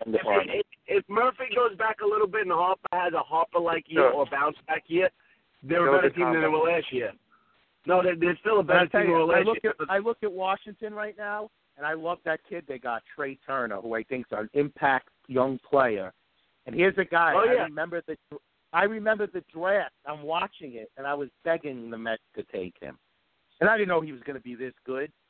But I remember watching the Mets took Conforto, which I was still happy because I liked Conforto. But the Mets took Conforto over him. And he got drafted by the Padres. And then the Padres, for some reason, they traded him to the Nationals, which I still don't get, that trade. And, you know, here's the Padres who are struggling for talent, and they trade one of their most talented young players away. Makes no sense, but, you know. And, you know, I'm just reading some. Jose Reyes thinks the 2017 Mets have more talent than the 2016. Now, I don't know. That's tough. I think we have better pitching than we had. I think we have better pitching, but I don't know about hitting. We had, you know, Wright and Reyes were at their best then in 2006. So they're just about. I mean, they were young up-and-coming stars. You had Beltran and Delgado. I don't think we're better pitching. I think we're better pitching, and Familia is very the same as Benitez. Not much difference. I think we have Billy Wagner then, but yeah. Oh, we had Wagner. Okay, whatever. But another guy, not much difference. So, you know, Familia's not as bad as Benitez, though. He's not as bad as Benitez. I tell you one thing. Familia's just struggled in unfortunately, the toughest spots. But over the course of the season, he set a record.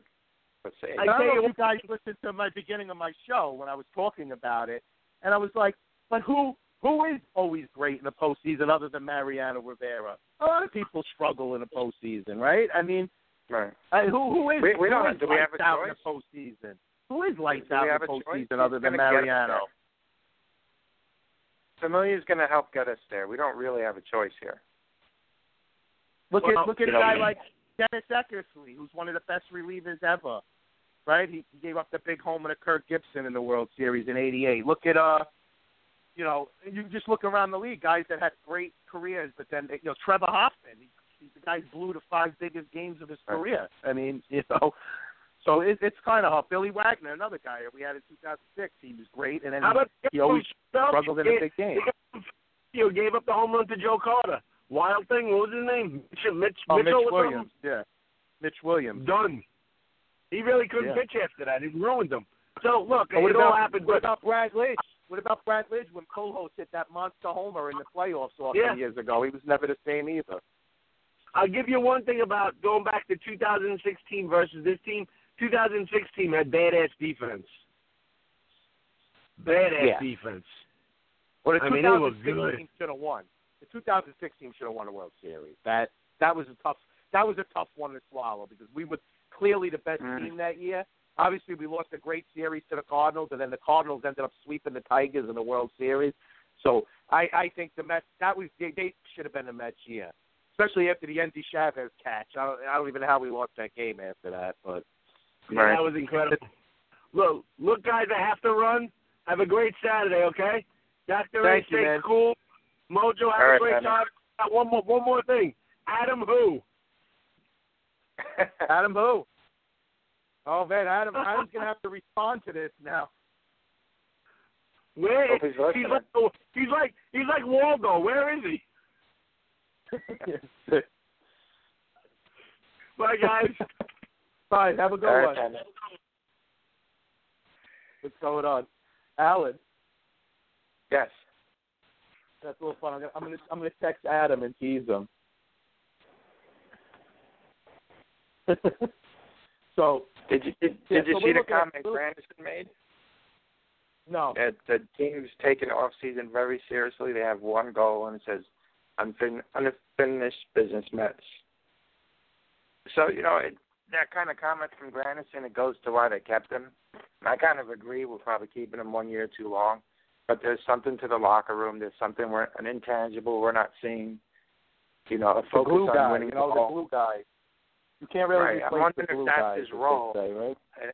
and that's why we're keeping him. And then asking him to play center field last year, we know that's above his head, and he made some plays. He made some catches. Now, catches that a real center fielder might have just ran to, turned around, and caught. He had to run and catch over his head. And that's the difference. Sometimes you see a spectacular catch, and it's because the guy wasn't quite fast enough to get to the ball. I think that's where he is at center field. That's tough if he's our everyday center fielder. Asking him to do it for 3 weeks, at the end of the season last year, as opposed to starting center fielder. Yeah, like you said, it's nice to get. When you get a small sample, you can step in and do it. But when you do it over a full season, is when you get exposed, like you're saying. Yeah, no, I understand. Yeah, and that's so. If you look at what he's done offensively the last 2 years in the first half, 200 batting average, not a lot of RBIs, popped some home runs. Struggled offensively. Now he's going to have that compounded with trying to play center field for who knows how long. I could see him end up getting benched. Like this could be the undoing of him unless he steps up and gets the job done. And it really comes down to, are they asking too much out of Granderson at this point in his career? He's a gamer. It's his spot in the outfield. You're not going to say, no, the guy wants to play baseball. He's had a great career, and he's a great baseball player. He wants to play, and he does seem to get timely home runs and game-winning hits and, kind of has a knack for heroics. I'll give him that much.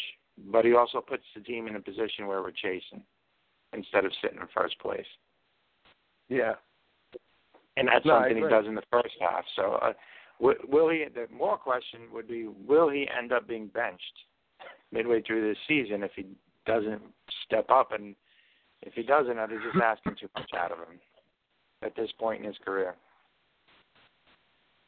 Yeah, no, he's going to try. He shows up in shape.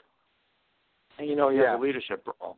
All those factors, you give him a shot, but it's just, my concern, is it too much? Are you asking too much? If he fails, is it because we ask too much of him? If he was playing right field, he would have been okay again. Yeah, that's like you said. I think the dynamic of his locker room presence is what kept him there this year. Because the Mets were clearly getting more trade interest in him than Bruce, but they didn't want to trade him. They wanted to trade Bruce, but they weren't getting what they felt was fair value for Bruce. And Bruce is still a big power threat. You can't just dump him for nothing. I mean, it's a senseless move, to dump him for nothing. I agree. He could still help. Did he really seem to fit in with the club last year? He struggled a ton, big, 0 for streaks, and then he showed a glimpse of what a Jay Bruce hot streak can do for a team. Yeah, down the stretch, he got hot. Down the stretch, when Cespedes kind of wasn't playing. We didn't have much of the two of them in the lineup together. And what the team might do when the two of them are hot at the same time, if they both play, that's going to happen at some point. That's two guys that can flat out carry a team. But I understand Pat Man's thought of the outfield defense is scary, right now. Yeah, is Bruce a great right fielder? He's okay to me. He didn't look stellar by any means. He's supposedly, by the metrics, he's below average outfield. Yeah. I didn't see anything special there defensively. I just seen, okay. I mean, he didn't look horrible either to me. He didn't look like he didn't know what he was doing either. I mean, to me, he's probably just an adequate outfielder. In Cespedes, we know what we got. In spring, he made a spectacular catch off the wall. He's made a spectacular throw, hitting heroics galore, and he's going to boot one once in a while. Yeah. We've seen enough of them. But you can live with that. We can live with the occasional boot in the outfield, because he brings so much to the table for this team, and he's so motivated right now. You got to, it's really refreshing to see a guy get paid, and he comes in even more hungrier the next year after he gets paid. You very rarely see that. I mean, this guy, he wants to win. He wants to win a World Series. I mean, this guy is motivated, and it's a great sign for the Mets. Because the Mets usually sign guys, and then they got to worry if the guy's going to live up to the contract. The guy starts dogging it. This guy's coming to camp ready to play. I mean, so that's got to be very happy. They come in 10 pounds overweight. That's typical, right? Yeah. After a fat contract, they come in fatter, and he didn't do that at all. I think he does want exactly what you said. He wants the World Series. He wants to get into the postseason again. He's had a taste of it coming up short 2 years. And what did we say for Collins? My knock on him is he was a veteran coach, never made the postseason in his whole career, and it almost seemed like that's where the Mets were going until they got to the World Series, and then they get a wild card. For 2 years in a row, Collins has had postseason experience, something he never had his whole career. And I thought he was a deer in headlights in the World Series run, just happy to be there, not really trying to or believing they would win it. That was how I kind of viewed him. The next year, he didn't quite have that attitude. Like, does he ever take this step? I always say you fire the manager when the team got a ton of talent and they're underachieving. If the team doesn't quite have the talent, you keep the manager if they're good at developing players. So it's like the Mets and Terry Collins, they got to decide that. This is, the third year. Do we make the postseason again? And how does he manage in the postseason? Is he keeping his team together, or is he holding them back? That we'll know by the end of this year. And we can't say he never brought a team to the postseason before. To me, you're hiring a guy that never did that, and you hang the possibility that they're the reason the teams they've coached never got there. Yeah. No, listen, and it's an interesting thing because I personally think especially if they happen to win, I think Terry's going to retire. I really do. There's a good chance he's going to retire regardless. Right. But that wouldn't shock me. Go out on a win, or irregardless, he's not the youngest coach around. And I'm sure it's a lot of work. You coach. Imagine coaching on a major league level, all that traveling. At his age, and dealing with the media every day and all that. He's finishing at the top of his game. He's coached his whole career. He got to a World Series, got to a postseason. If it steps backwards this year and they don't make it, I would say it's time to part ways. Barring the whole team had injuries. And every pitcher goes down. There's sometimes it's out of the manager's hands. But unlikely, I hope, knock on wood. Injuries. We've been very critical of Terry on this show, and and we gave him props when he deserves it, as well. So, right. It's just, to me, the question with him is, to me, the biggest worry with him. Obviously, I don't like juggling the lineup every day. To me, I always like the set lineup, but our biggest issue, I think, is his handling of the bullpen. How he handles his bullpen all the time. I think that's been the biggest criticism of him over the last couple of years, right? It's been tough. Would you even say what's familiar? After two batters, you can kind of see when he doesn't have it. And it's rare when he didn't have it last year. You see the number of saves he had. But in the games he didn't have it, you can see it almost. And you want to leave him out there during the season, see if he can bounce back, blah, blah. After you've done that and you get to the postseason, when you see he doesn't have it, we didn't pull the trigger on him. And you say you go at your best, but when your best clearly is not at his best, that's a tough call for a manager. Who's left in the bullpen? Yeah. What do you do? Well, some teams are so programmed. Teams are so programmed to just leave their closer in that you leave him in even if he's not pitching good, right? It's like everybody's programmed to leave their pitcher in, no matter what the situation. So teams it are was just almost scared like to like Cologne yank last their year. quarterback. After 2 innings, you knew if Cologne was going to have a good day or not. Like, it was just blaringly obvious what he had on the mound that day. Familiar. I wonder how they feel about letting Cologne go now. I wonder if they regretting it. But the rumor I would think they didn't do that happily. Well, I was reading that Cologne. I actually read an interview with Cologne the other day. Cologne actually said the Mets' money was close enough where he would have went to the Mets. He said he really thought all along he was going back to the Mets. The reason he picked the Braves is because the Braves guaranteed him a rotation spot and the Mets wouldn't. That's the reason he didn't stay. He wants to be a starter. So that's the main reason he left. We were under the assumption, it was money, but it wasn't. It was the start, the chance to start in the rotation. And he's actually pitching the second game against the Mets on Wednesday against DeGrom. Right. So I'm sure the fans will be into that game, I'm sure. They will be. He won Met fans over. He'll probably win Brave fans over. The team loves him, too. Yeah, I don't think they'll be with Atlanta long enough to win their fans over. I think if Atlanta's out of it at the All-Star break, I think Cologne will be one of the guys they move. And he's only on a 1-year deal, so they would probably trade him. Now that's assuming they're not in a wild card race. They could be in a wild card race, and then it don't matter. But I'm just saying, assuming they're not in a wild card race, then they would probably move. You got to look too. Why did the Mets get so much out of Cologne the last 2 years? He's a veteran pitcher. He's been around a long time. You can see he loves the game, but he was on a team with a shot to win a World Series at the end of his career. Sometimes that's your most motivated veteran. They've seen the light at the end of the tunnel, and they want to go out with, winning. So we had a very motivated Cologne to try to pitch in a World Series, to have a big game and have fun with it. Put them on Atlanta if they don't make the postseason or they're out of it early by some chance, not in a wild card race. I would not expect to get the best out of Cologne. I think that's a sigh on his. And the Mets and the Braves have good PR with each other, right? Because the Mets and the Braves, they 2 years in a row, Kelly Johnson got traded back to the Mets. So the Mets and the Braves are not afraid to trade with each other either. You're not late in the season.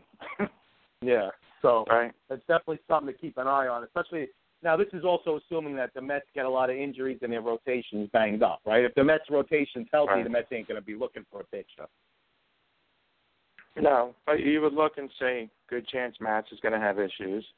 Good chance Wheeler's going to have issues. Then they're going to be looking for a pitcher. Then they're going to be looking for one, right? And then we also hope Harvey stays healthy, right?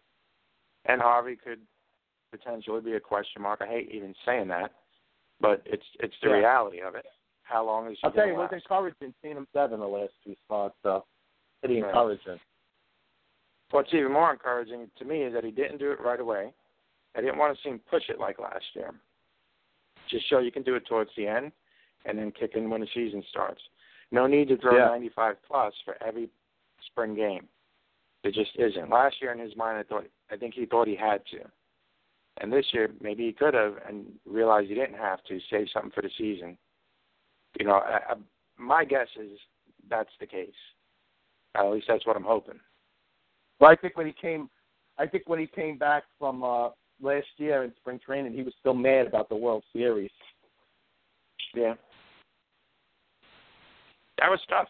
With our top pitcher, him, that was very tough. And Familia the last 2 years, blowing games. And that's mentally tough on pitchers. It just has to be.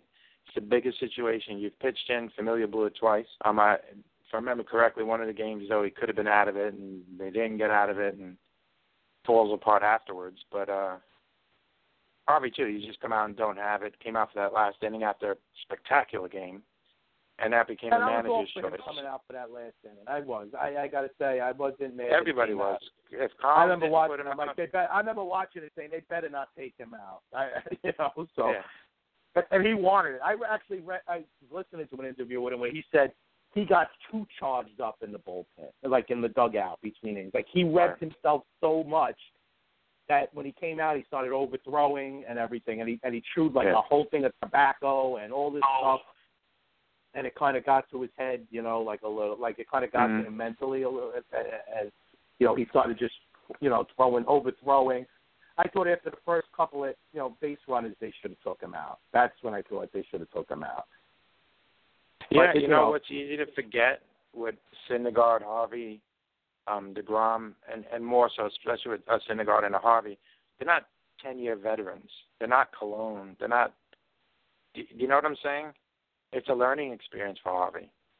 He hasn't been on other teams, hasn't been in postseason. This is all new, getting there. So what he needed to do for that ninth inning, he now knows what he did wasn't the right thing.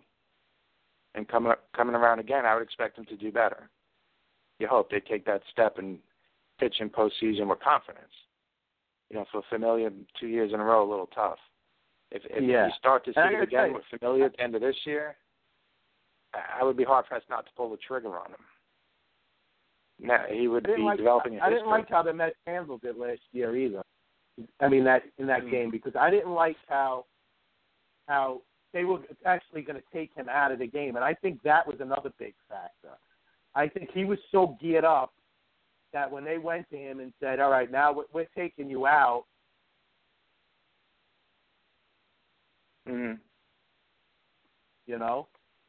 I think, you kind of mentally took him off his game for that second there, personally. Well, for the Harvey start in the inning, absolutely right thing to do. But as a manager, you're watching it closely. That's what you should be doing as a manager. You're pushing him. You could run out of gas on any pitch.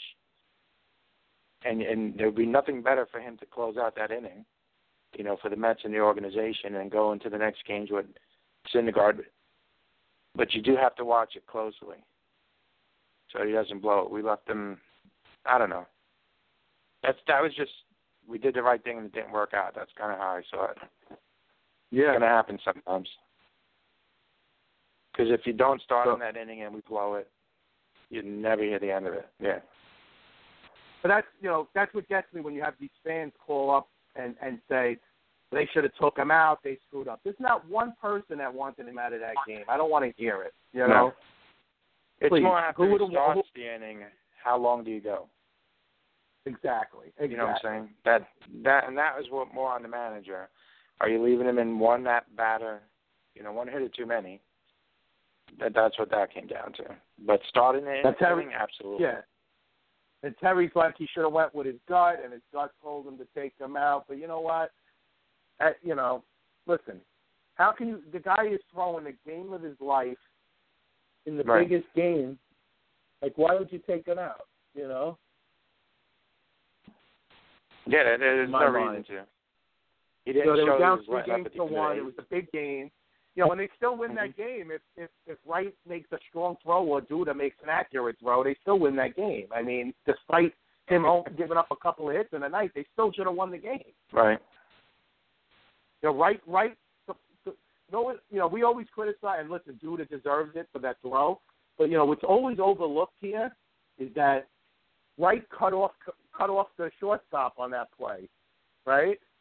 That he should have never did. Because, if he lets that ball go, the guy don't even try to score.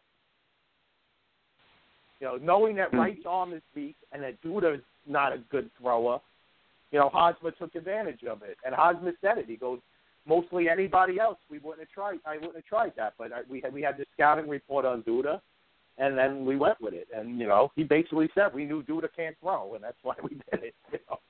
Right. And the throw to home plate's not something you see a first baseman doing often, unless you give up a lot of runs, on infield hits. So it being a weakness, it's not going to be blaringly obvious to anybody. It's something that someone who's keeping stats and says, hey, this has happened X amount of times and dude didn't make good throws. So that's hats off for the team for knowing that, paying attention to the scouting report and going with it. I wasn't fully aware of that because it's not a play you see every inning. If you're seeing your first baseman throwing the home plate every inning, you got a problem. I agree.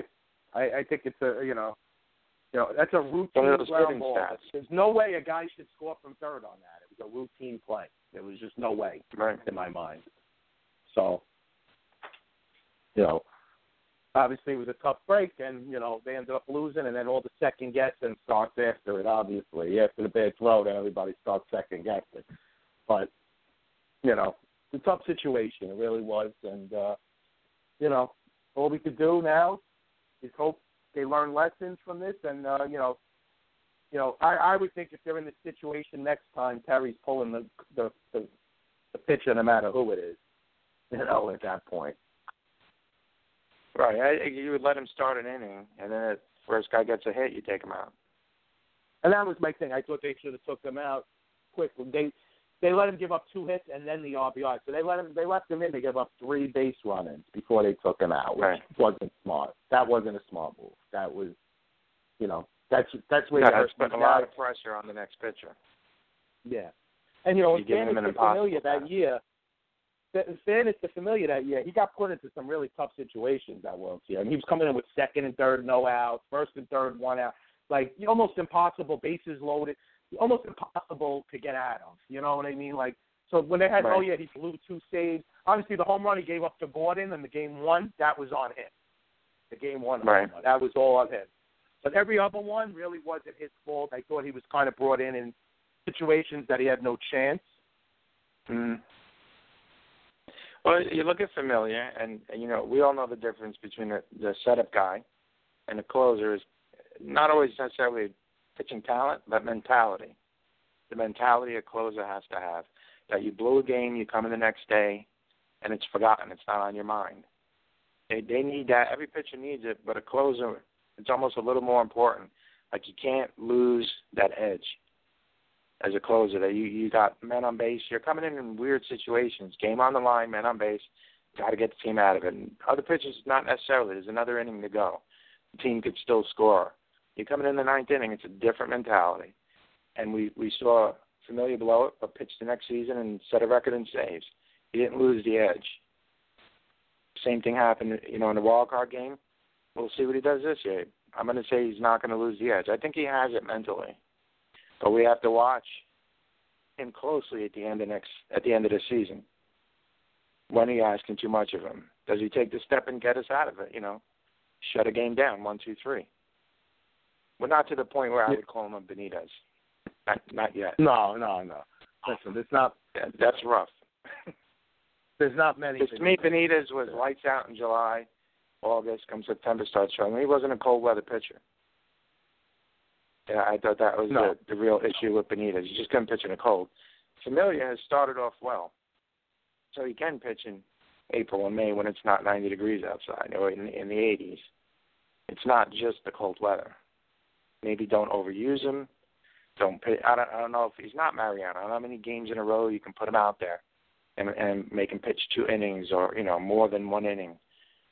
Don't expect any closer in baseball to do what Mariano did, and you mentioned his name, and it's just a reality. That was an exceptional closer, not just on the Yankees, in baseball. So if the Yankees are ever expecting somebody like that again, and the Mets are expecting that, just don't.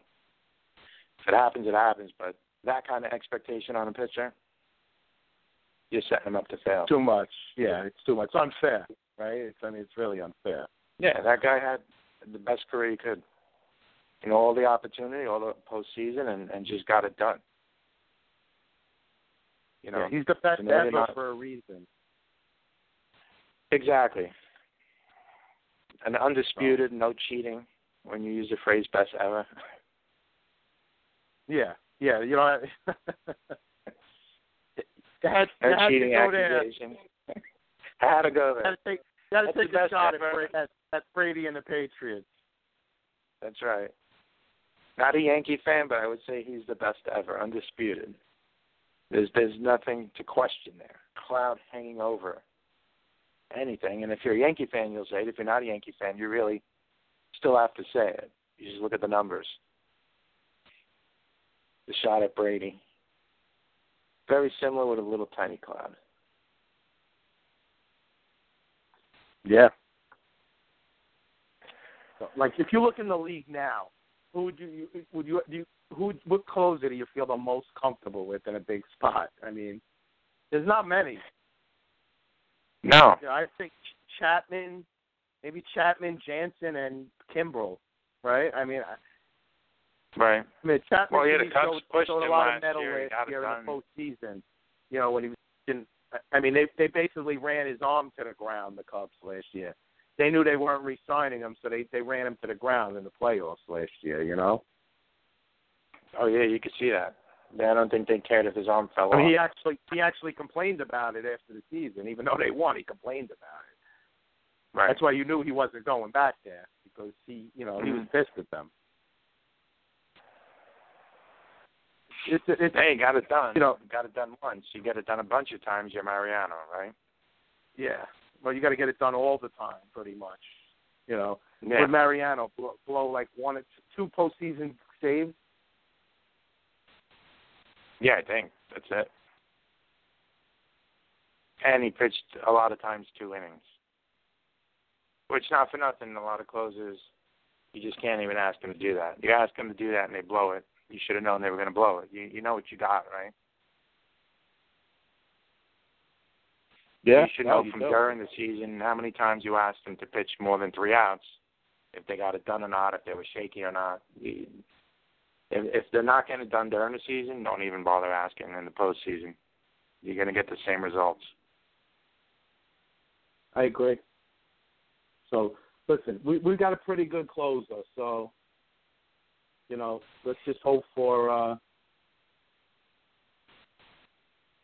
let's just hope for the best and hope he can come through in the big spots, you know.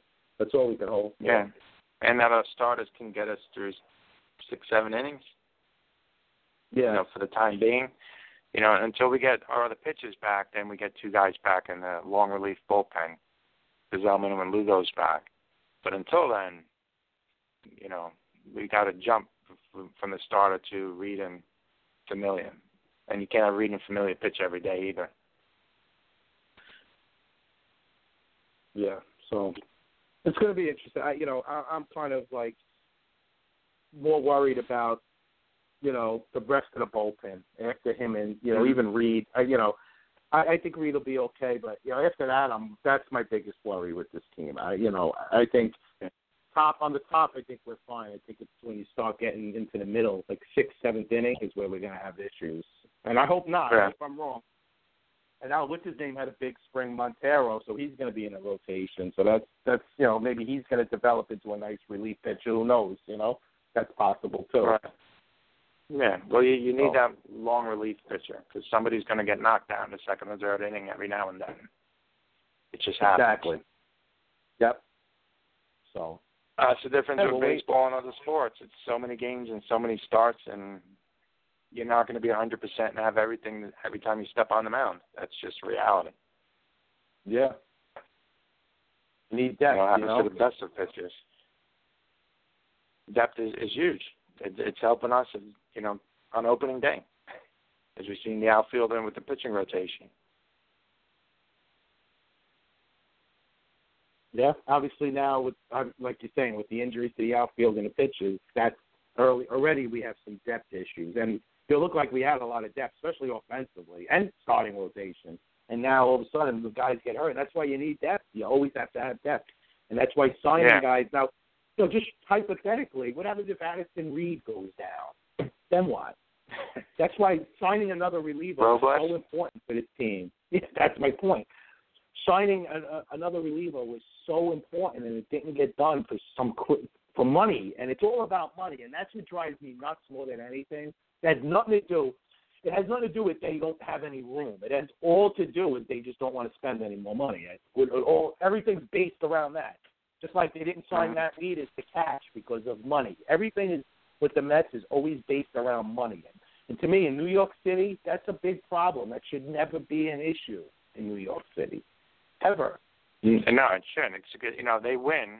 When they don't win, they're going to take in a certain amount of money. They're winning. You know, they're taking in a lot of money. More stuff is sold. People show up to the games. Yeah. I mean, and especially their payroll is in the middle of the road league right now. It ain't like they got one of the highest payrolls already, you know? Right. So whatever. It is what it is. We got to just hope they stay healthy and hope. I mean, listen, they got a chance to win it this year. They got a great team, and we just got to hope everybody stays healthy. I mean, really, that's where we're at right now, right? So yeah, and hopefully we see postseason 3 years in a row. Can't complain about it. yeah, hopefully we win a division. I'd rather avoid a one-game playoff again, if possible. Yeah, that wasn't good. That's not. We're going to run into It's probably rough. run into a Bumgarner again or a Kershaw. You know, I'd rather avoid that. Yeah. In one-game playoffs, you're in that spot. It is what it is, and you have to live with it. But not necessarily the better team, because in baseball you have to play more than one game to see who's the better team, because different pitchers, right? But second place means just that. You didn't earn it. You got to do the one-game playoff. Yep. Agreed.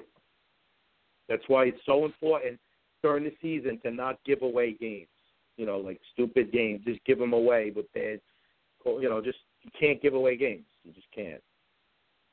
Yeah, absolutely. I think it's going to be a tight race between the Mets and the Nationals. They're closely matched.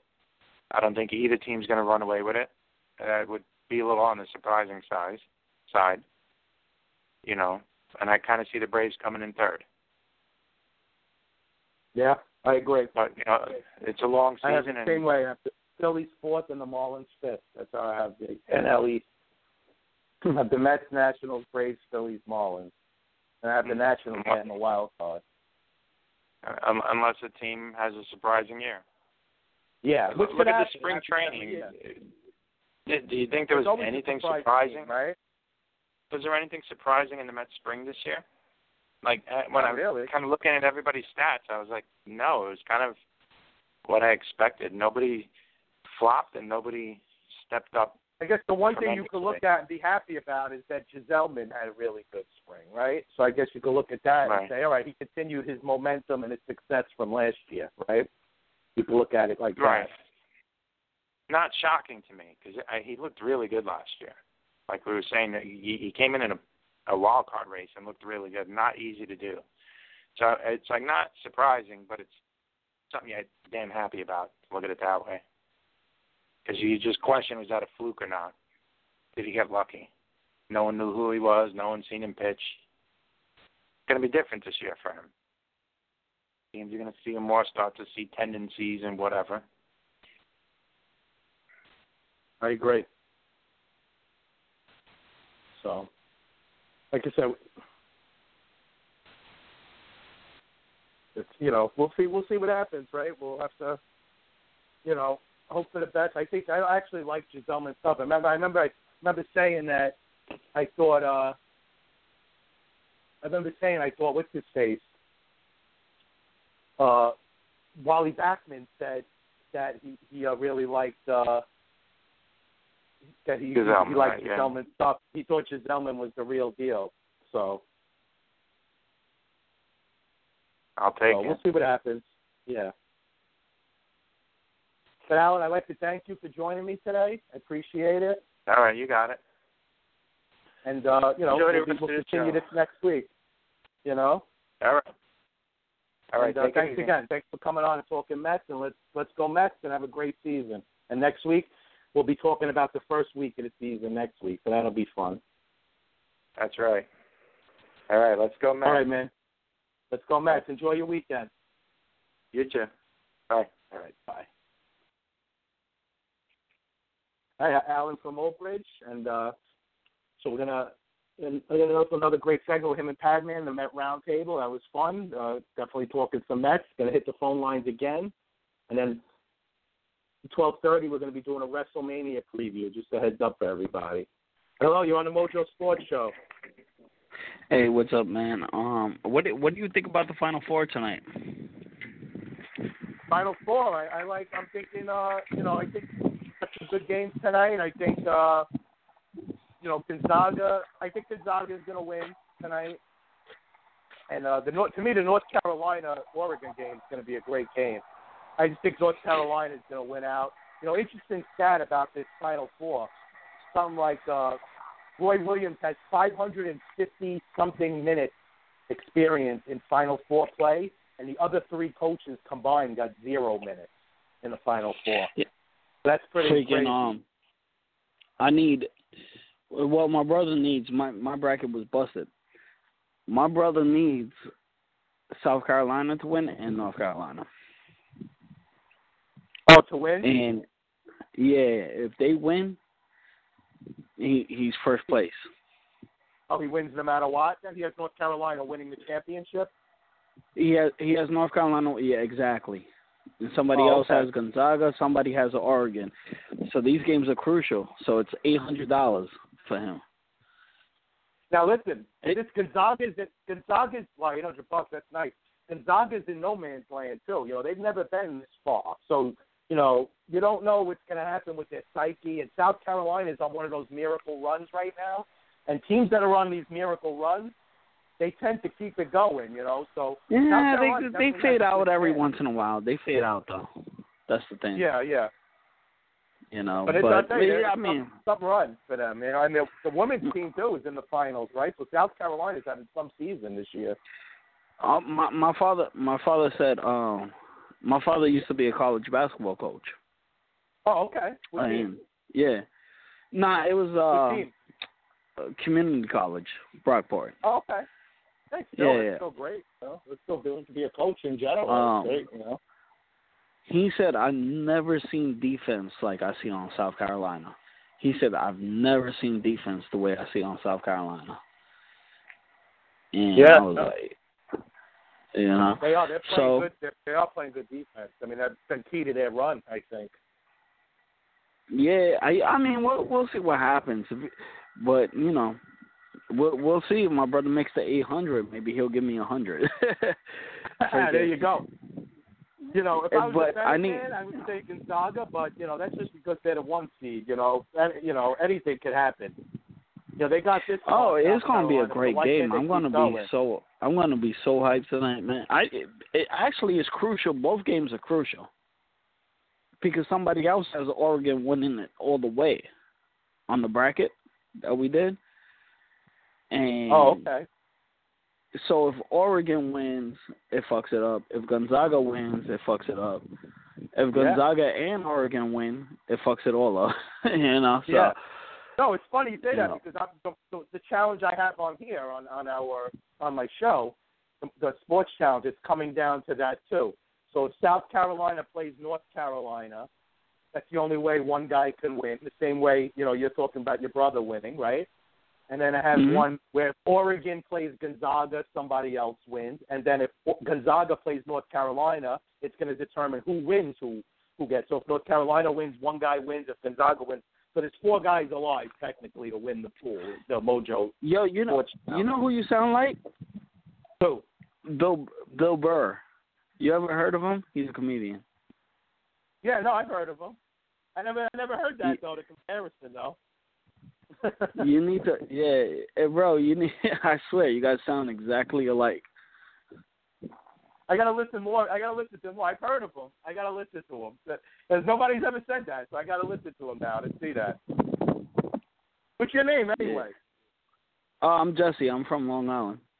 From Long Island. Oh, good. Thanks for calling. I appreciate the call. Thanks for the Mets comments too, man. I'm a Met fan. But I was at the game when Howman pitched a 1-hitter. Oh, Aaron Hellman years ago. I remember that game. Yeah. Yeah. That was a long time ago. I was there. I remember that, Aaron Hellman. Yeah. I used to work for a lawyer. Didn't he lose it late? Almost, right? Almost doesn't count. Yeah, he had it. Yeah. Late. And I didn't even realize it. Like, so. They got a hit, and everybody was like, oh, shit, he got a hit. And I was like, wait, what? They were like, you didn't realize he was pitching a no-hitter? I was like, oh, shit. Sometimes it's best to not know, because then they get jinxed and stuff like that, right? So sometimes it's best not to know. Then the guy. But I was at that game, yeah. I used to go to Shea Stadium all the time. I used to go to Shea Stadiums. I used to go to Knicks game and stuff all the time. Yeah, you're not far from Shea Stadium either. It's not, you're not too far from there, right? No, I live in Long Island now, but I grew up in Queens. Oh, okay. I was born in Woodside, so I was right there, right by the stadium. Oh, okay. Yeah, I love Shea too. I used to go to Shea a lot too. I'm glad Citi Field now has more of a Mets feeling. I remember the first year, you felt like you were in another team's park. It didn't even feel like a Mets stadium. I hate Citi Field. I hate Citi Field. Yeah, it's just, I don't know. Something about the new stadiums, they don't have to feel the old stadiums had, It's just like the old stadiums to me is just, it has, even though Shea was, Citi Field's actually nicer inside, like the way everything's set up, but it just still don't have the same feel as like Shea Stadium, like, I don't know. It's, I remember the first year I went to a game when the Mets first moved into Citi Field, and I remember going, and I remember sitting there, and I'm with my wife, and I remember saying, I'm like, I don't even feel like I'm in a Mets stadium right now. Like, I feel like I'm in It's a weird feeling. The whole momentum just changed going, with the Citi Field. Especially that they had like Brooklyn Dodgers stuff up. They didn't even have Mets stuff up. I'm like, whose stadium is this? The Dodgers or the Mets? I have a funny story about Shea too. Like, I remember going as a little kid, and me and my pops and my brother, my cousin, we're like right there in the front, and I was like 9 years old at the time, but I hear somebody saying, "Yo, I'll give you $10 if you go take the umpire's hat and stomp on it." And at first I was like, "Oh, he's crazy." Now looking back at it, he must have been blitzed out of his mind, Yeah. Because he's like, "I'll throw in 20." He would have ended up in jail if he would have did that. He was like, "I'll throw in 20. I'll throw in 20 too." So they were like, "All right, $60, $60." Like, you're going to have to throw in a lot more money than that. In the 10th inning, I swear to God, he hops over the rail, takes the umpire's hat, and stomps. It was the funniest moment. It was the fun. And then we were looking for, as little kids, we're looking for it live on ESPN, We're like, yo, that got to come up. That got to come up. But then they got to explain to me later that they actually, that's only the movies, because that happens a lot more times. But the reason why ESPN doesn't air it is because they don't want to encourage that. You don't want to go there, Just go enjoy the game. You see things that go on at the games now, it's like crazy, with the fans getting into it, and like you can't even go to another team's ballpark anymore and wear your team's jersey, like without getting into something. And forget about it, man. It's a fight. It used to be like harmless banter. Now you fucking lose an eye, Yeah. I see some of these stories you see them on the news. Right, you see guys getting beat up in the parking lot or in the stand. Like, these people are crazy. Like, first of all, you're going there, you're spending all this money to get thrown out of the stadium. It makes no sense, right? I mean, and then it comes down to too much alcohol drinking. That's all it comes down to. Exactly. You're right. No, you're right. Exactly. I mean, there's kids around. Like, these people just go enjoy the game. Root for your team. If you want to root for the other team, go for it.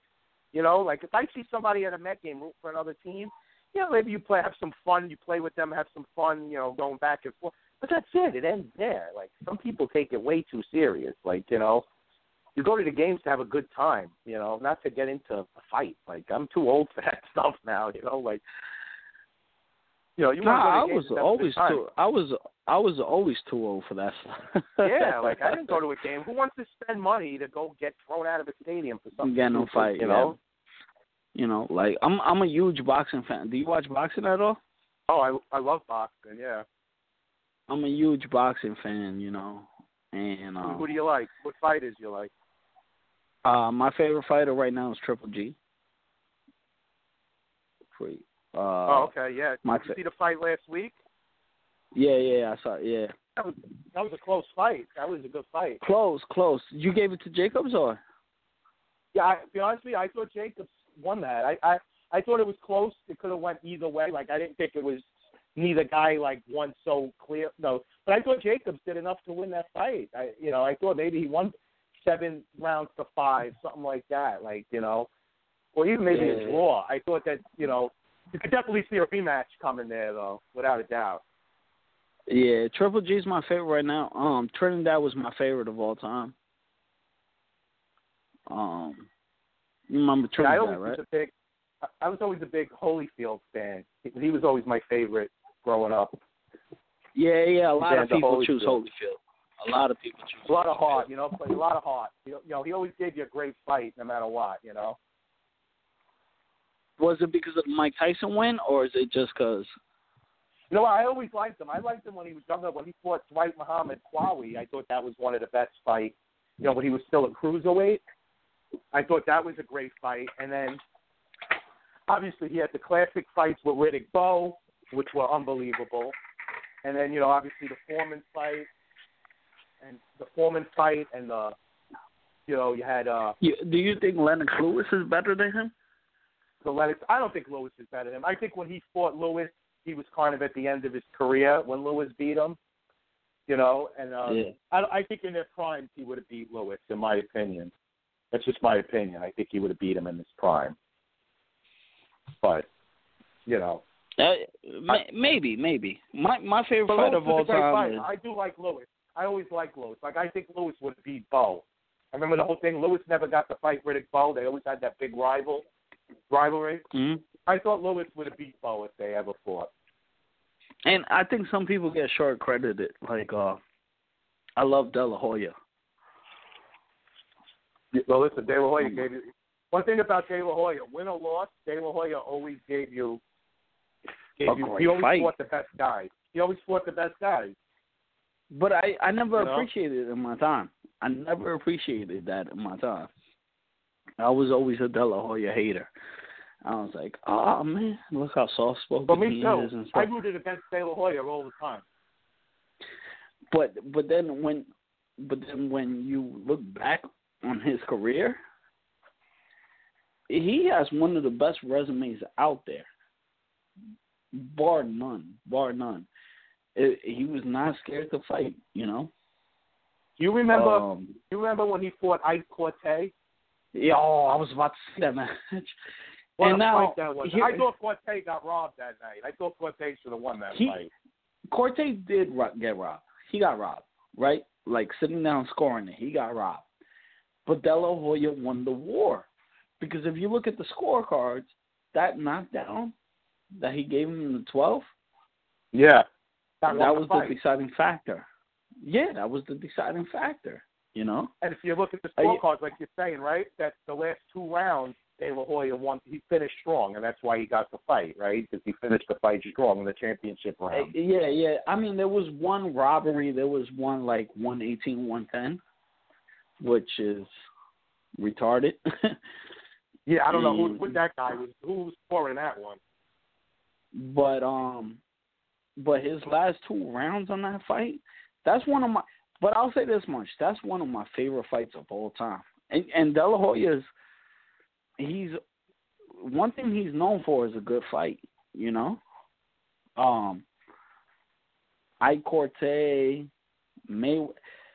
You know, you can even look back and say he beat Mayweather technically, because there's a lot of arguments to that. The champion's supposed to win the fight. Mayweather. I'm not saying Mayweather didn't win. He won, but it was like a 7-5 round fight.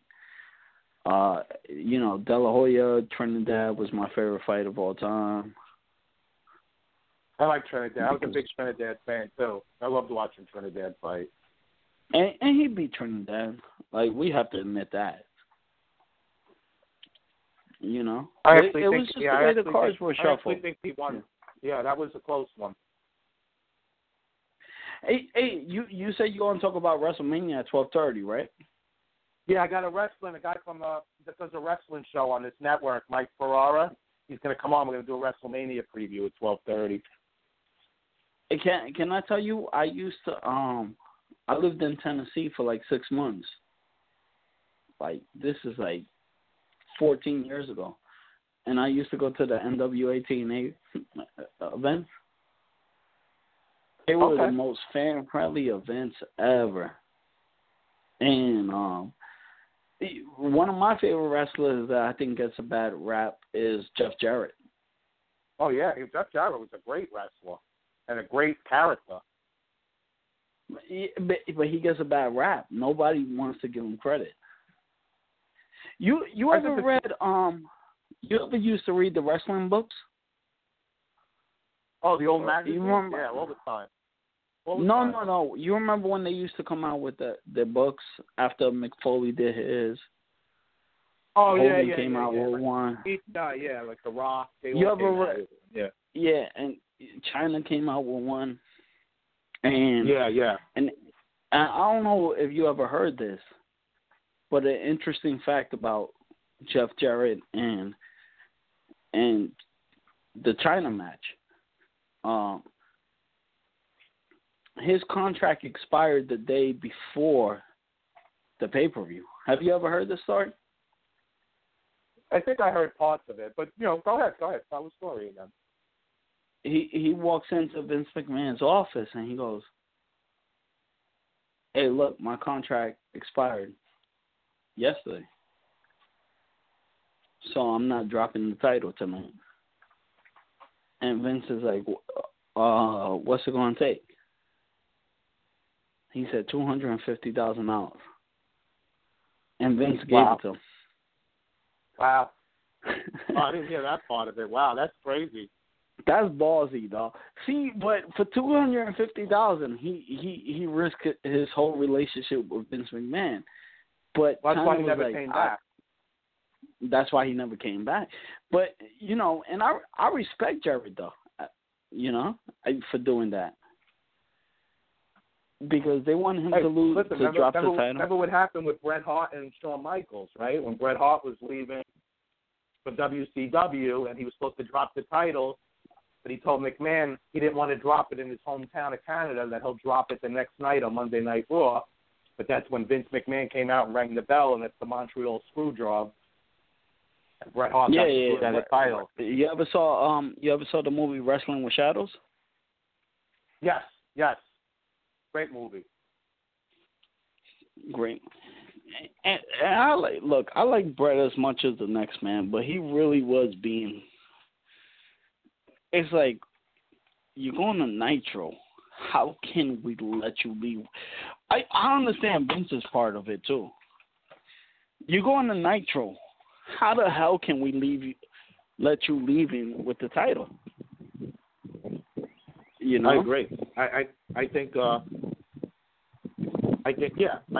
going to Nitro. He wanted to drop. What Bret Hart wanted to do, he wanted to come out the next night on Monday Night Raw and drop it to Shawn right. Michaels, but it was going to be in back in the States, But I understand both sides. I really do. You ever see what happened afterwards? You ever see what happened afterwards? You ever see the documentary and everything? Yeah, Wrestling with Shadows when he gave him the black and blue. With Shadows. No, but did you see the other one? There was another one too. There was I forgot the name of it though. And it actually maybe Wrestling with Shadows I think showed it too when they were backstage and what's it called? Bret Hart's wife was yelling at Triple H. Yeah, you knew about it. She was Wrestling Shadows that was part of the documentary. Yeah, that was all part of it. Yeah. Yeah, you were in on this.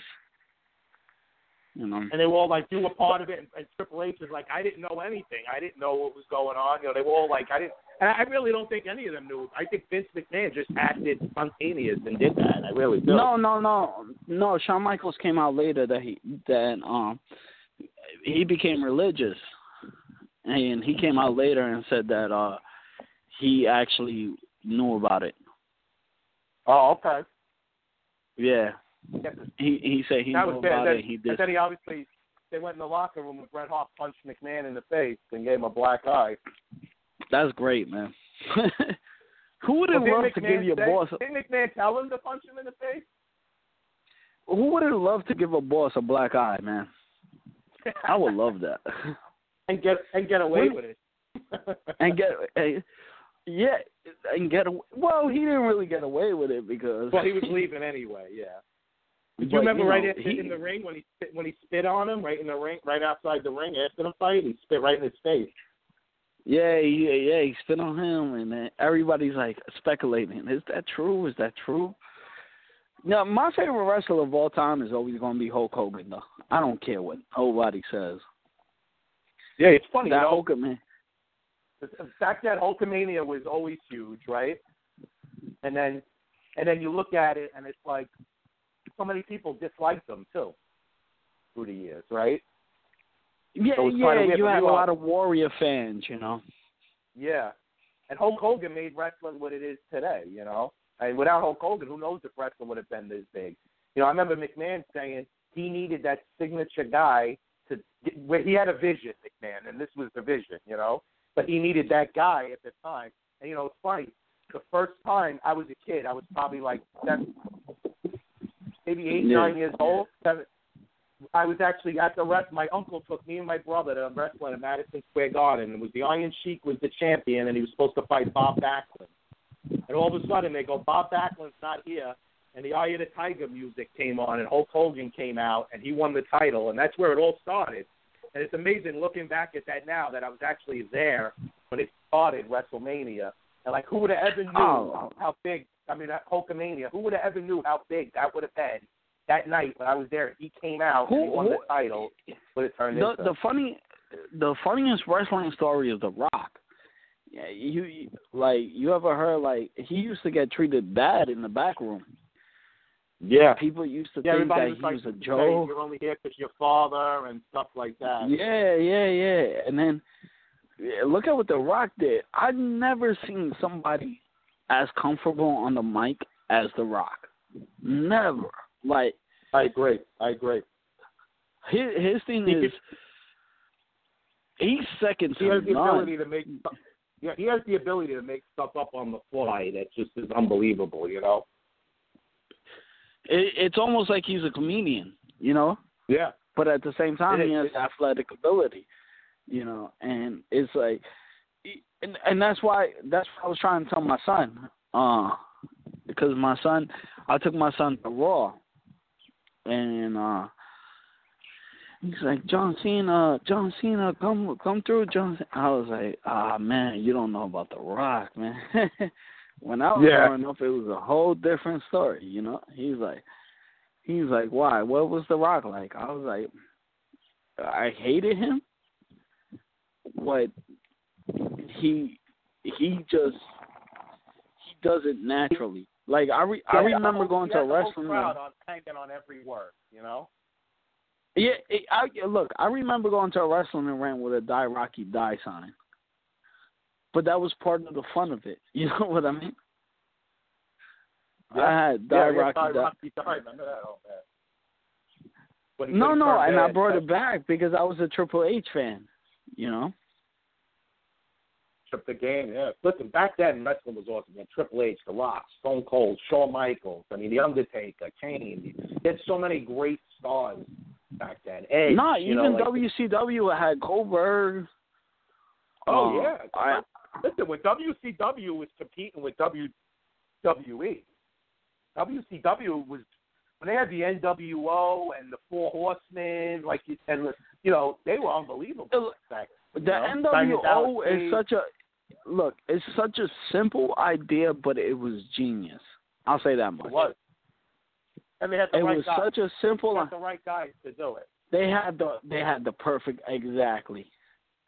Turn Hulk Hogan bad. Who would have ever thought about it? No, you know what I mean? It was a genius. Like you said, it was a genius move. And then, do you remember when he came back to WWE with the NWO? And then the fans loved him so much they started booing The Rock. Remember when he started fighting The Rock? Oh, that's my favorite match of all time. That's my favorite match of all. I'll never forget when they were on that Monday Night Raw and everybody's chanting Hogan and The Rock's looking around at the fans and The Rock was. He's like, what the fuck? Turned his personality, man, just like that. He turned with the fans. He was like, perfect. He was like, what the fuck is going on right now? He was like, what the fuck? And they were probably in the back, like Vince McMahon and them were in the back, probably like, oh man, what's going on here? We didn't expect this. You know, I truly think he was baffled. I think Rock was truly baffled by that. I really do. I think The Rock was truly baffled, like when they started chanting Hogan. Rock looked, he was like, but, you know, to give him credit, Remember how he was looking around. He was just looking around like he didn't know what to say, do to Rock. He was like, what's going on here? I'm supposed to be the but good he guy played it here. off perfectly. Yeah, like he was able to switch gears and become the bad guy just like that, which was great. But like you were saying before, not many guys have the ability to do that with The Rock does in the ring with the microphone and stuff. There's not many people, you know, there's not nobody. To me, he's the best, like you said, he's the best ever on the microphone. He's the best ever on the mic. Is he my favorite wrestler ever? No, because I like to root for the bad guy. I like Triple H. But he's the one that makes you go like, all right, I'll put it this way. Rock is the one that makes you saying to a friend, oh, you don't like wrestling? Watch this guy. Yeah. And they'll get into wrestling. You know what I mean? Yeah, my son, son's only going to be 7, so, you know, he watches when The Rock comes back now. He likes it, but I let him watch a lot of the old Rock clips, you know, to see, you know, how The Rock used to be. Because he's like, my son's obsessed with wrestling. So, like, he got to see, you know, the old clips of The Rock, so he enjoys those too. Because, listen, I pull up, like, those old backstage interviews or in the ring interviews he would do. It was great. Classic. So what do you think? Who do you think's going to win? Who do you think's going to win? What was the funniest segment of all time? I got to be honest. To me, the funniest one all time was many years ago. I was even very young. Was when Roddy Piper hit Jimmy Snuka with the coconut. To me, that was the best segment ever. No, when Booker T called Hulk Hogan nigga, that was. That was good too. That was a good one too. I forgot about that. You know which one I'm talking about? Yeah, I forgot about that until you just said that. He said, Hulk Hogan, I'm coming for you, nigga. And then the look on his face is like, oh shit, I just got fired. It was, and a lot of the great segments with Stone Cold and Vince McMahon were great through the years. They got a little cheesy. After a while. But the one with the truck, the beer truck, was great when they shot with the beer hose. That was funny. And that was, imagine if Owen Hart would have died on camera. Oh, man. One of my favorite wrestlers growing up, Owen Hart. I remember watching that pay-per-view when it happened. And obviously they cut it off, and then they just started talking. They wouldn't show him in the ring. What a terrible thing. And you know whose fault that was, right? That was Vince Russo's fault. Yeah, the harness was loose, right? The harness wasn't fully on. But no, it was Vince Russo's fault because he talked them into doing the harness. The Blue Blazer, right? So, like, personally, they should have never changed his character. Owen Hart was fine just the way he was, and they should have never changed his character. You know, the Hart family still has a lot of animosity towards the WWE over that. I mean, wouldn't you? Yeah, it took many years for Bret Hart to even forgive. And Bret Hart had many things, you know, obviously the screw job and all that, but, you know, his brother obviously dying at the top of the list, you know. But I'm saying, wouldn't you? You know? Yeah, of course. The conversation part. He hasn't the Hall of Fame yet, you know, Owen Hart, because his family is so upset right now. I think eventually he'll be in the Hall of Fame, and he deserves to be. Who was your favorite Hart, though? Mine was Jim the Anvil. I'm a weird character. Tell me. I'm a weird character. The Hart Foundation was my favorite tag team growing up.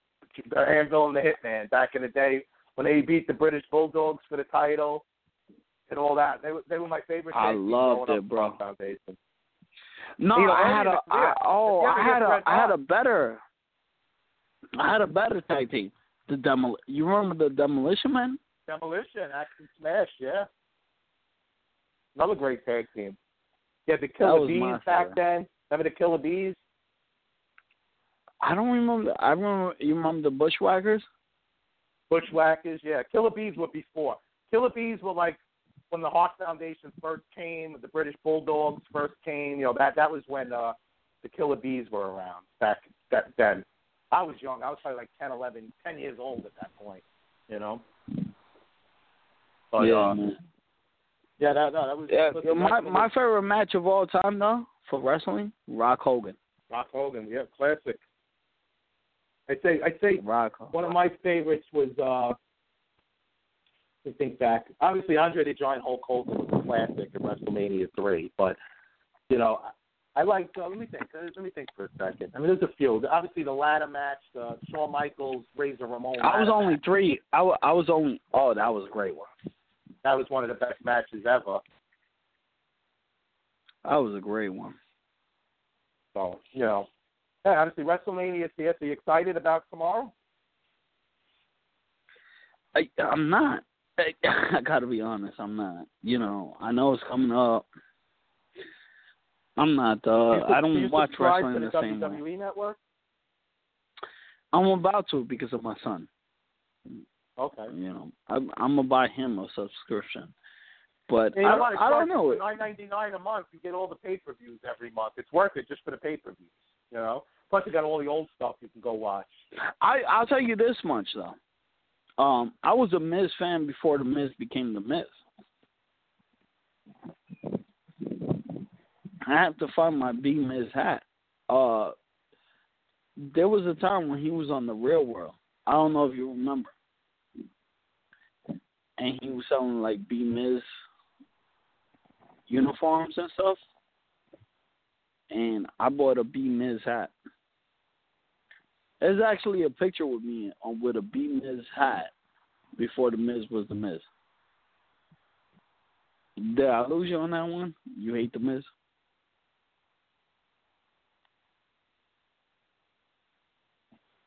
Hello? Hello, you hear me? You hear me? Now I can. Yeah, now I don't know can. what happened there. Yeah, no, the Miz, he made some career for himself, right? He became a WWE Superstar champion. I told you he married Maurice. I mean, I was a Miz fan before the Miz became the Miz. From the Real World days, you were saying, right? I bought a B-Miz hat. There's actually a picture of me wearing B-Miz before Miz was Miz. I swear to God. And I gotta wear that. I gotta find that cap again. There's a picture of me wearing the B-Miz hat before he was the Miz because he was my favorite character in the Real World. Because that's crazy, right? And then now he turned into a big star, right? He ended up turning into a big WWE star, right? Well, it's amazing, bro. But hey, who's the biggest WWE star that you met that was an asshole? I met a few, and I can't really say one was an asshole. I really can't because I don't remember having any bad experience with any wrestlers that I met. Yeah, and when I bring my wrestling guy on, I'm going to ask him because he's met a lot of wrestlers in his time. I want to ask him what he thinks of did he meet any guys that were jerks or whatever? They weren't nice to kids or whatever. I've never really had any issue with when I met any wrestler. I do hear that certain wrestlers, Brock Lesnar is always in character. Like I heard a story of some kids seen him in an airport and they tried to get an autograph and he went nuts on them, like literally, like he's in character all the time. No matter where you see him, he's in character. So I met Triple H. He was cool. I met DDP, but this was a book signing. Yeah, I guess the only one I could say is really an asshole is Booker T. Yeah, Booker T. And, you're not the first person that said that. Because I was like, can I? But me and my friends were dumbasses. I was like, can I meet him? And he looked at me and he just gave me the cold shoulder and stuff. He didn't even give me a handshake. And then I was like, can I get his autograph? Security guard was like, no. I said, can I get your autograph? He said, no. I'm a smart ass, So my wrestling guy who's on hold says he knows you. I'm going to bring him onto the call with us right now, okay? He says he knows you. He's listening. He Mike, knows how me? you doing? Yo, Mike, what's going on? Jesse. Yeah, and how do you say you're a wrestling guy? My name is Magic Mike. You called my show, Jesse. Oh, yes. Anthony says my wrestling guy.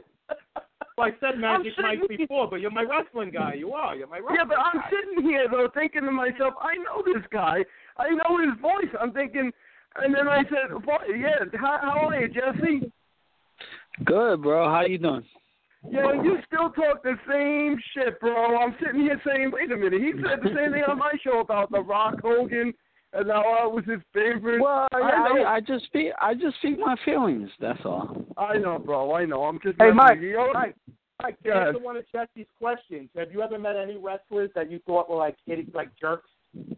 Yeah, I told them that already. We had these conversations. You know, I've worked with a lot of these wrestlers that were jerks. Brutus the Barber Beefcake was a real jerk. Until we got to know him. Until he became broke. No, I'm saying, yeah. Look, how about this anymore when they're broke? When they're broke, no, how about this one night? How about this one night? It was me and my crew, and we went down to church. We went down to we were in. Where were we? We were in Newark, and we went into this little place, and we're sitting, and we didn't even have a locker room. We had a dark room. We were all in a dark room, and the guys next door had a locker room, and Brutus Beefcake came in, and he goes, "Oh, you got a bar in here?" Now the place is pitch black. He goes, "Oh, you got a bar in here?" So I said, so I turned around and said, "Yeah, we got a bar there." Of course, there's nothing there, but I said it sarcastically. "Yeah, we got a bar." So then my boy Matt, my best friend Magic, walks in to see some of his friends, and he brings me in there and he introduces me to them, and we start talking with them, and then my boy Sin goes and gets a picture with Beefcake. Then I got a picture with Beefcake, and he was really cool. You know, like he was really cool, but he wasn't talkative or nothing. Like, you know, we were talking to him, and he was like, you know, it was like really weird. And Magic and I have met him about 3 or 4 times before that, and every time we go to meet him, he knows Magic for years, but yet he pretends like he doesn't know him. Like he just looks at him and goes, like, "Who are you?" Like. Yeah, I hate when that happens. Did you ever meet Hulk Hogan? Yeah, I have met Hogan. And by the way, I have met Booker T about 5 or 6 times, and I gotta tell you, Booker T is a nice guy. Booker T. I'm just telling you my experience with him. Yeah, no, I understand that. I'm just saying Booker T is a nice guy. He's very misunderstood, as a lot of wrestlers are at times. Tony Atlas is a nice guy. Tony Atlas is a great guy. Tony Atlas, I loved working with Tony Atlas, and I loved Tony. Who else? Julio De Niro is a nice guy. I liked. I love Julio. I love Mike Tenay. Mike Tenay. I never met him. I heard Bobby Heenan is an asshole.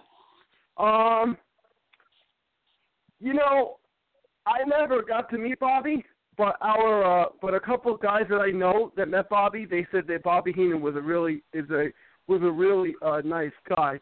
Matter of fact, I had Ken Patera. Me and Smith Hart actually spoke with Ken. With Ken Patera, he was talking about Bobby. So who's an asshole, though? Who's an asshole in the sport? Well, I just said, let me see. An asshole would be, let me see. Greg the Hammer Valentine can be. Greg the Hammer Valentine could be. I'm trying to think who. What the hell was that girl? Madison Rain was a real asshole with me. She was talking to me like I was shit, and I was talking to her back, and I almost got thrown out of the. I almost got thrown out of the school because we were in the school, and her and I got into a little bit. But she didn't know I was a worker, and so I stayed in character. So when the guy said to me they're going to throw me out, I told him go ahead. And then when we went into the back, she said to me, she said, you know, you're a piece of garbage. I said, thank you very much. Is the Miz an asshole or no? Mike, by the way, you were talking about Mike Missarian. Let me tell you about Mike Missarian, how funny that is. You were saying Mike was on The Real World. I know Mike. I was in the locker room. I have a hat saying B Miz. Oh, you know who's a real idiot? You know who could be a real asshole? Robbie Echoes. He could be that way. No, but tell me about the Miz though. The Miz, you know, the Miz is cool. The Miz is cool. He's cocky though, right? But when he starts to talk about like, you know, the stuff that he's done and this and that and you know, I don't know. I mean, he was cool. He signed autographs for people. He was really nice. I like the guys that have no problem, like the zombie from ECW. That guy, Tim Arson, may he rest in peace. Tim Arson was a really great guy. He was unbelievable. I try not to talk about Sandman. Was Sandman cool? Sandman. I've heard a lot of people. I haven't met the Sandman, but I've heard a lot of people talk about the Sandman and say that if you get a sober Sandman, he's cool. I got a good New Jack story for you though. I got a good New Jack story for you. Sandman. You guys, please. You guys know who New Jack is, right? Yeah, I know course. New Jack. Yeah. Okay. I went to Just Incredible's Icons of Wrestling. It was in Connecticut. And like I said, my best friend Magic knows all these guys. And may he rest in peace, Bald Mahoney, who was a great guy himself. Bald Mahoney was there. So New Jack was there. So I was there. So now New Jack doesn't know me from a hole in the wall. So I walked up to New Jack and I said, you know, I said, hey, how you doing? I said, my friend knows you. He goes, who's your friend? So I said, Magic. So he goes, I don't know nobody named Magic. He got all like a little upset, like. He goes, and I don't like white people. He goes, I just want you to know that I don't like you. I don't like you, and I don't like white people. Yeah. So I turned around, right, and I was like ready to like cry because I've never had anybody talk like that. Yeah. Then the next minute you know, he turns around and goes, yo, dude, come here. Or like, yo, what's up? He's like, yo, come here, I want to talk to you. I was like, yeah, what's up? He's like, yo, I'm just messing with you, boy. I said, holy shit. I said, really? He goes, yo, I'm playing with you. He goes, I was playing with you. He goes, and Balls Mahoney, and then he goes, and Balls Mahoney was laughing. He goes, didn't you hear Balls laughing? I said, no, I didn't. And then Balls Mahoney called me over. He goes, yo, bro. He goes, he played you. He goes, I was looking at him the whole time, and he was just messing with you. He said, he had you. And then he said, yo, that's Magic's boy. And then he said, who is Magic? You know what I'm saying? And then he said, and then he told them, you know, who New Jack knew Magic as a different name. And then he knew who Magic was. But that whole day, and I took a picture with him, and he was messing with me. He was touching my head. He was grabbing me. He was making jokes about me. It was like he was really joking. It's kind of like a fraternity. You know what I mean? Yeah, I mean, but you know, all those guys are like that. I'm trying to think who else. Let me see who else I had a really bad. Oh, Kevin Bourne, we had a really bad experience with. Kevin, they were doing an autograph session in Staten Island, and Magic says to me, they were doing it at the hotel in Staten Island. And it was expensive. They were having all these guys. So Magic says to me, listen, I have something to do after. I want you to do me a favor. Come with me, and then we'll go.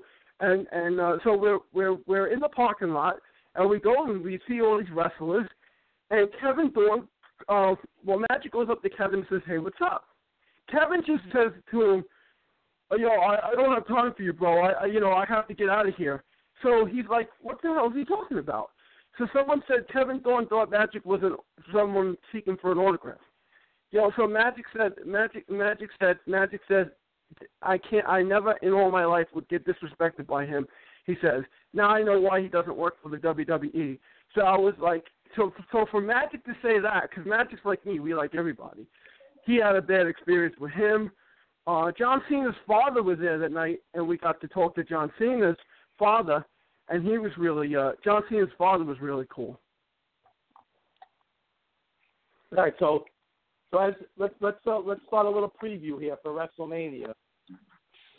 So let's just do some predictions. Jesse, you stay with us, do this with us if you want. So I'll try. Andre the Giant Battle Royal predictions. Mike, what do you think? I'm gonna have to go with Braun Strowman. Me too. I'm gonna go with Braun Strowman too. What do you think, Jesse? I'm gonna be the odd man out and choose against him. Who are you gonna pick? Look, I don't know a lot of the wrestlers, but is Undertaker fighting again, or no? No, he's not in the Battle Royal. He's fighting Roman Reigns, but he's not in the Battle Royal.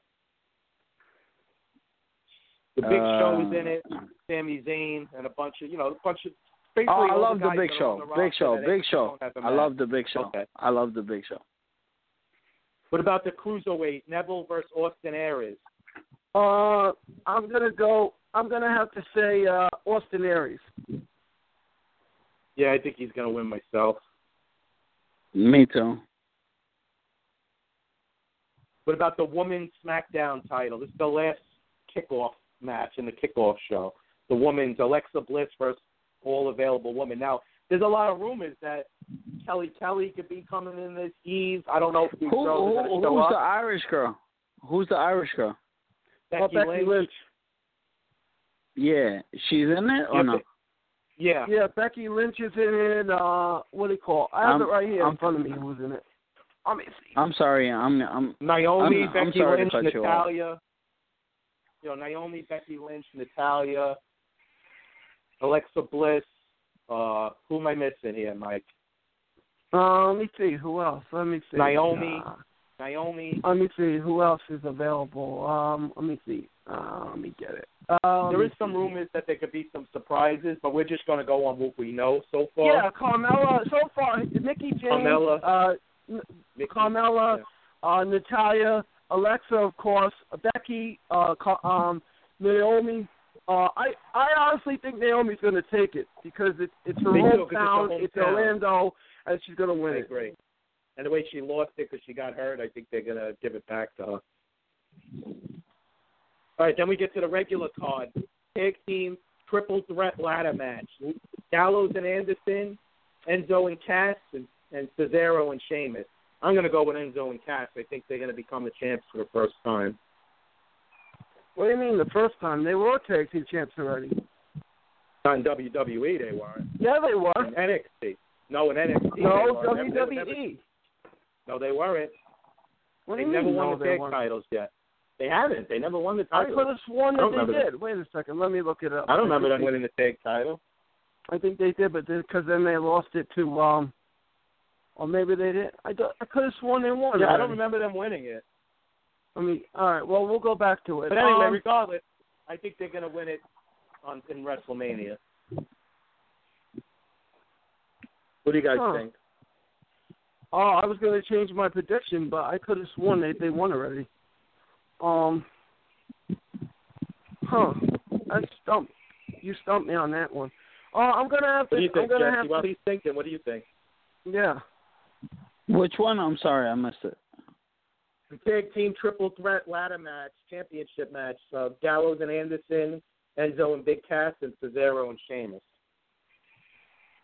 Sheamus. I like Sheamus. You're going with all right, Sheamus and Cesaro. Okay. What do you think, Mike? Let me see. Hold on a second. I think. Oh, you're right. So they never won the title. So maybe I'll give it to them, Enzo and Cass. I could have sworn they won the title. Oh, that's crazy. Oh, wait. Oh, they never won, so they never won. They later would come number one contenders for Raw at Fastlane by defeating Sheamus.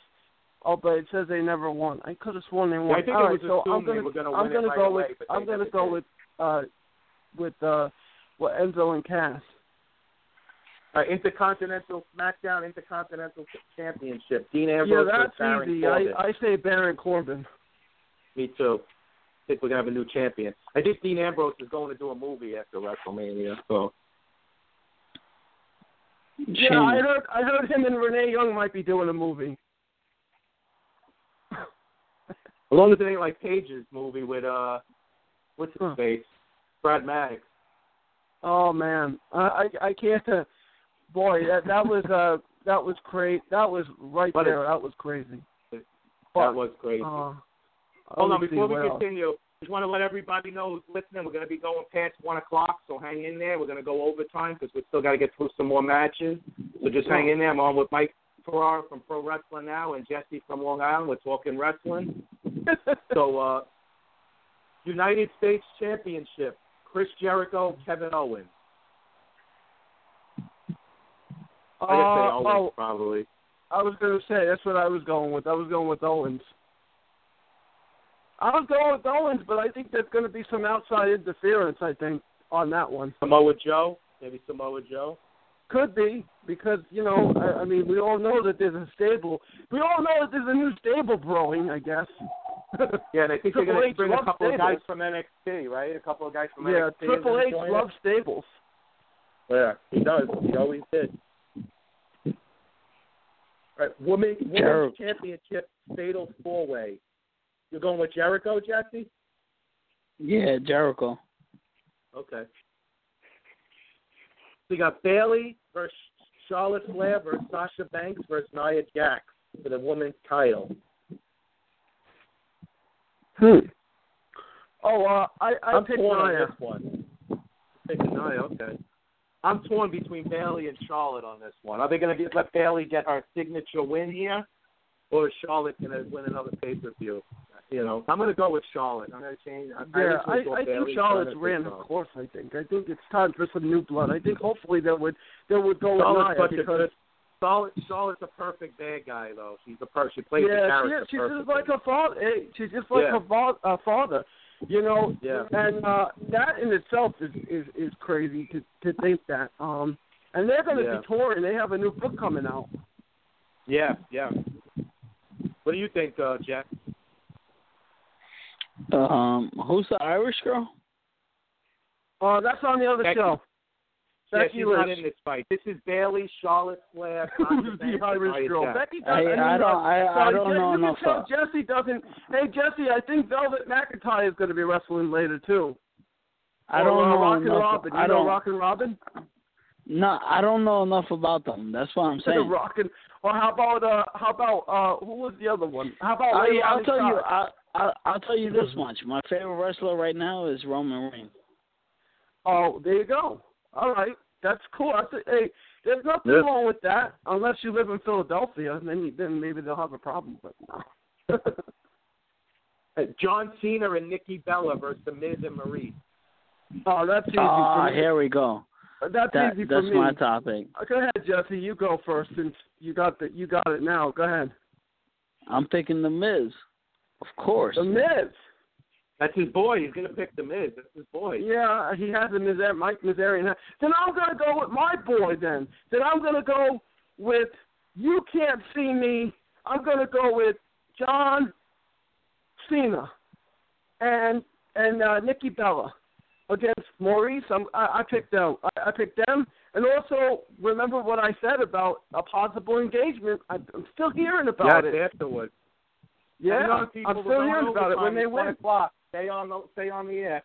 All right, so I'm going to go with my girl Nikki Bella. I think they're going to win the match, but I think like you said, the whole engagement room is interesting. You know, we'll see if that happens afterwards in the ring. That'll be interesting. All right, so we got Shane McMahon versus AJ Styles. I like AJ Styles in this one. I'm going to go with Shane. I'm going to go with Shane McMahon. I think he's due for a win. I think it's very imperative that he wins because Shane McMahon is he'd be the GM or the commissioner. Is he the commissioner or the GM? I always forget. I think he's the commissioner, right? Yeah. Well, I'm going to tell you right now, this is my prediction. I think Styles is going to win, but never mind that fight. I think there's going to be a trade or a draft trade when they do the draft, and I think AJ Styles is going to Raw, and I think Seth Rollins is going to go to SmackDown. I think that's going to be the trade, AJ Styles to Seth Rollins. That's an interesting. That's definitely interesting. I think, Styles. The rumor is Styles is going to go to Raw, and I'm thinking AJ Styles. I'm thinking Rollins because Rollins has the Triple H rivalry, which Triple H can get him out of his hair by moving him to SmackDown. I think to end that feud. I think that's what's going to happen there. That's a good thing. So we'll see. I mean, it's just a prediction, so we'll see. Yeah, no, that's a good. Hey, listen, there's nothing wrong with it. I mean, I certainly didn't hear anything like that. I mean, but again, it could happen. I know that Rollins and Triple H are going to be starting this big feud going forward, and they're going to have all these guys, and it could lead into Dean Ambrose going to Raw, by the way, because the Shield might get back together. Yeah, well, if they keep him there, then you will see, the Shield back together, most likely. Yeah, they're trying to get the Shield back together because Triple H is putting together a big stable, and who better would be Roman? Although I really would like to see. So where are we? So that's where we were going with that. I think Shane's going to win. I think he's due for a win. What do you think's going to win, Shane versus Styles?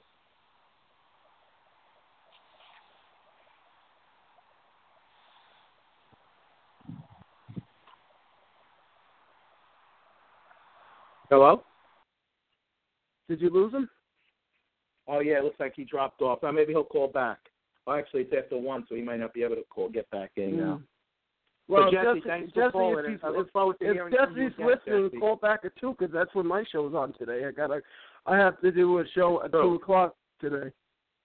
Yeah, all right, let's rip through the rest of these matches because I gotta run. I gotta go to Staten Island.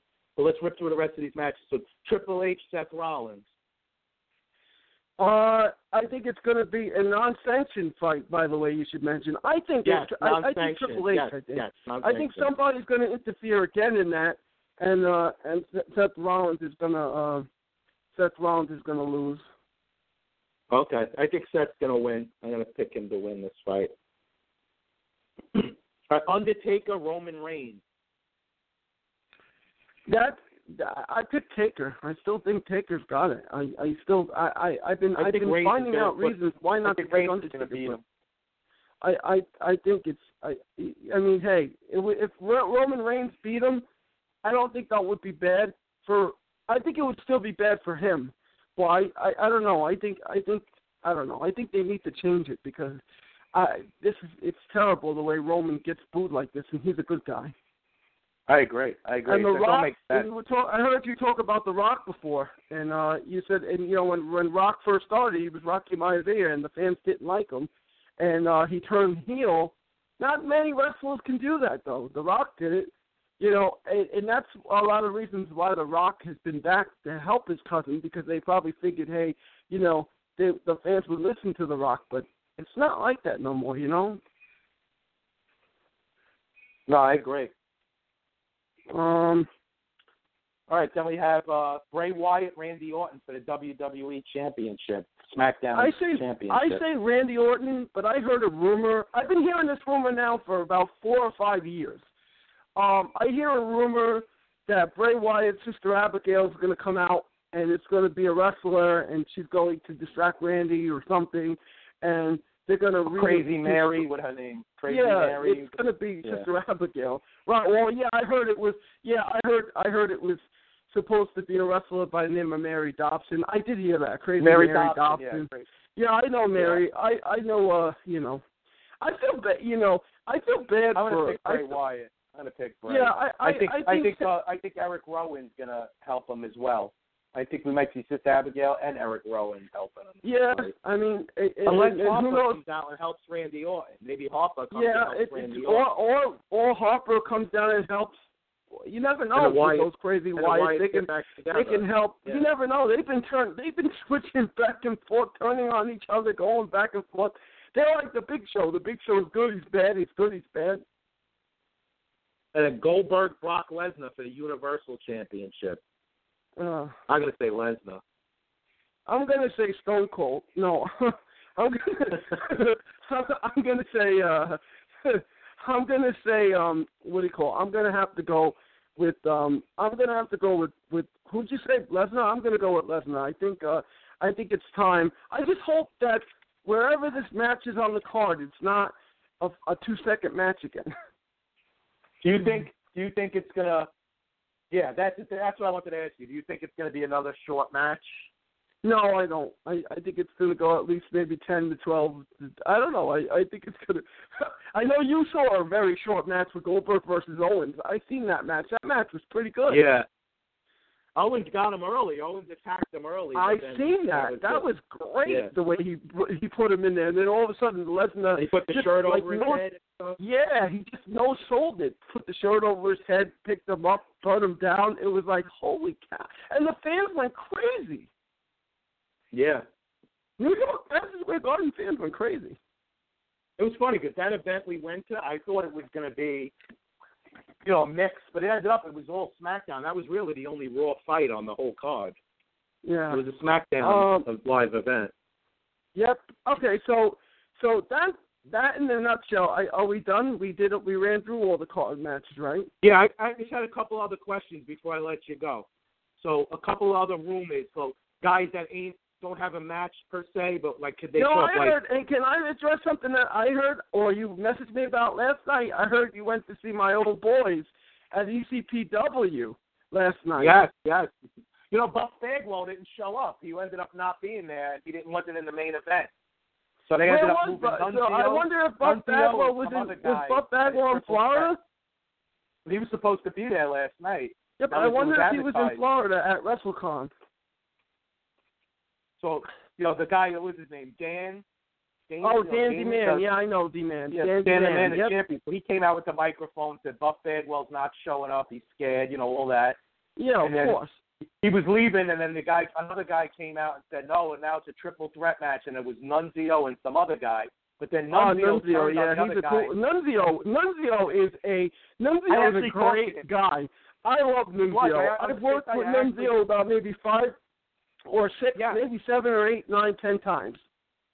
I was actually just going to tell you, I met Nunzio backstage, during the event. I went back there, and he was back. He was in the cafeteria getting a slice of pizza. So I was in the cafeteria just talking to him. I was talking about his old days, that I was watching him years ago and stuff. Yeah, a very nice guy, very cool. He is. Nunzio is great. Nunzio knows me as Buddy.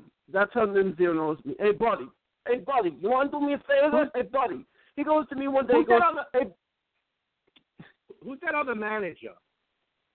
The older guy. They got so many over there. Which one? They got so many managers over there. I didn't know his name. He was there. He managed 2 guys yesterday. He came out twice. Yeah, he was there. He was there the night we were in Staten Island, Mike.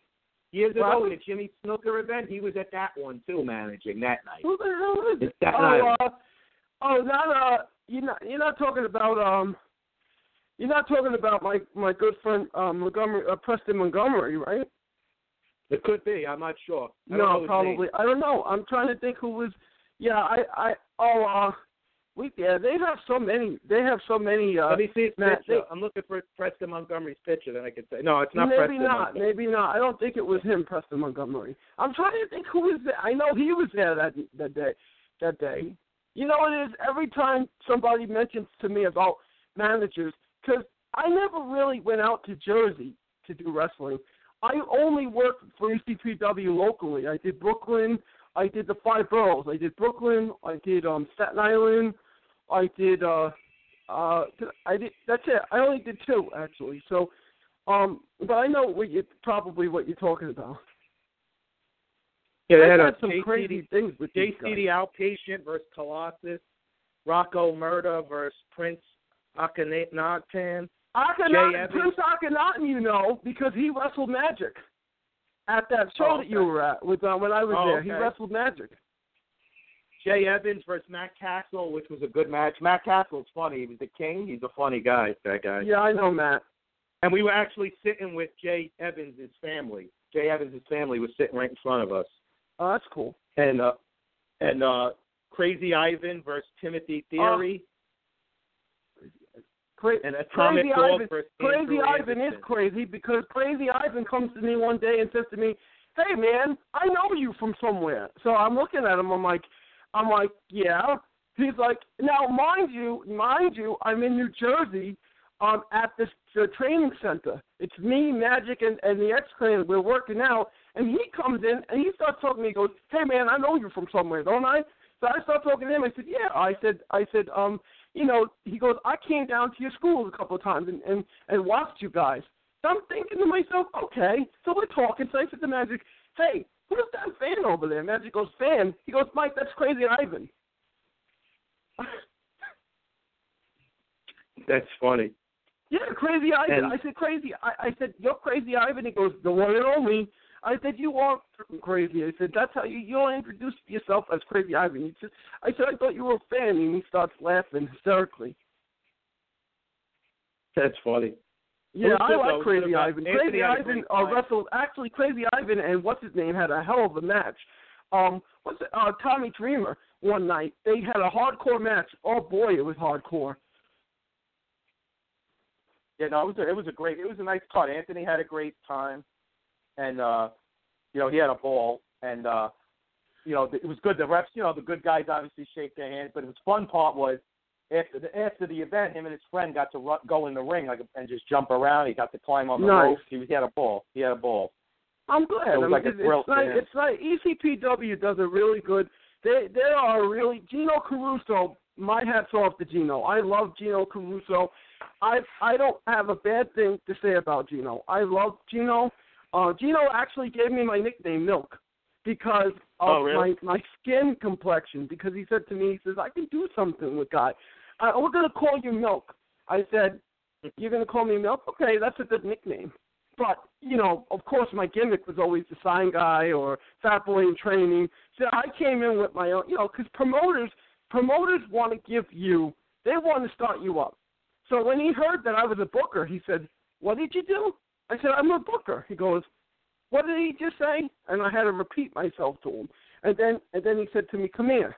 I was like, yeah. He goes, you're making me laugh. I said, oh, good. And then when we walked away, the X-Clan, they said, Mikey, what happened? I said, he doesn't respect me because, you know, he didn't start me up. I didn't start in his school. So when I said I was a booker, he didn't respect that. I said, but that's cool. I said, but I that's fine. And the boys started laughing because they thought it was funny, you know. Yeah. You know? He didn't start me up, but Gino's a nice guy though. I've worked with Gino, like I said. I did about maybe over 40 or 50 shows with all those guys. I was in the locker room with a lot of the guys, and the newer guys that are coming up that are there now. I know them through different wrestling and stuff. Some of the guys still, you know, that I know, but all in all, they put on a great show. That Colossus is nice, isn't he? A big guy, Colossus. He's huge. Yeah, he's huge. He's unbelievable. Magic and him had wars. Andrew Anderson and him had wars. And Andrew Anderson's another guy that was supposed to be there last night, but he was in Orlando for WrestleCon. Yeah. Yeah, no, it was good. It was a fun event, and you know. How funny is that though? That our good friend. It's 5 minutes from my house, which makes it even better. Yeah, well, that's where it is. I was gonna say, how cool is it that our good friend, my good buddy, the Black Sinister Sin, is gonna get a tryout with the WWE. I'm still happy about that. That's great. And then Mike, and how about this, Mike? And then my friend Mike. I always chop up his name. Him and his partner, Angel, are from EYFBO. They're a tag team. They are now, how about this one? They are now tag team champions for Impact Wrestling. And that guy, Mike, who I was talking about, I think his name is Mike Drizdak. That's his last name. Mike used to be with us at Freedom Championship Wrestling, and he used to wrestle as Suicide, but not the Suicide. That was his name, Suicide, because he was crazy. But he wrestled as Suicide, and now he's when I met him back in November. Now he's a tag team champion. So you never know when you enter this business that you're going to meet guys, then they're going to go on to greatness like this. Yeah. No, I agree. Well, Mike, I want to thank you for coming on. I'm going to let you go so you can go get ready for your show. And, Man, I want to talk. And can I preview my show? I mean, I want to preview the show. I mean, this is going to be a great show. Let me just explain to everybody. I know you love to say I'm your wrestling guy, but you know, like I said, Magic Mike. I was going to say Magic Mike. I was going to say Pro Wrestling Now with Magic Mike and more, because it's more now. I give you more than just wrestling. But today's show, we're going to talk about WrestleMania 3, 30 years ago, Anthony, huh? I know, crazy. And also I'm going to talk about WrestleMania 6 because today's April Fool's Day. Yes. Right? Ultimate Warrior versus Hulk Hogan. Right. Good guy versus good guy. And also, of course, I'm going to preview today with my man Tony V. We're going to preview WrestleMania 33. We're going to talk about that and whatever else is going on in the wrestling world. Maybe I might decide to talk about last night's Hall of Fame as well. There you go. Good. Although I wasn't really watching it. Everybody tune in. Yeah, tune in. And I was going to say, tune in 2:00 today, from 2 to 5. It's going to be fun. Anthony, you have a great day. Thank you. Thank you for having me on. As always, I enjoy coming on too. Doing a preview. I enjoy the show. This is it, man. The Mojo Sports Show. You never know who's going to call. Look, you got a new caller, Jesse from Long Island. I love Jesse. Yeah, no, it's nice. Nice to hear from him. He's a great guy, Jesse. I love him. All right, take it easy. Enjoy your day. Have and a great show today. Get ready for Monday. That's going to be great. All right, man. Yeah, we'll talk next week more about it. I can't wait. Anthony, have a good day. Say hello to your family from me, Mr. Mojo. And I definitely enjoy. Oh yeah, I definitely will. Okay, thank you, buddy. Have a good WrestleMania tomorrow night. Well, I'll text you. I'll text you, buddy. All right.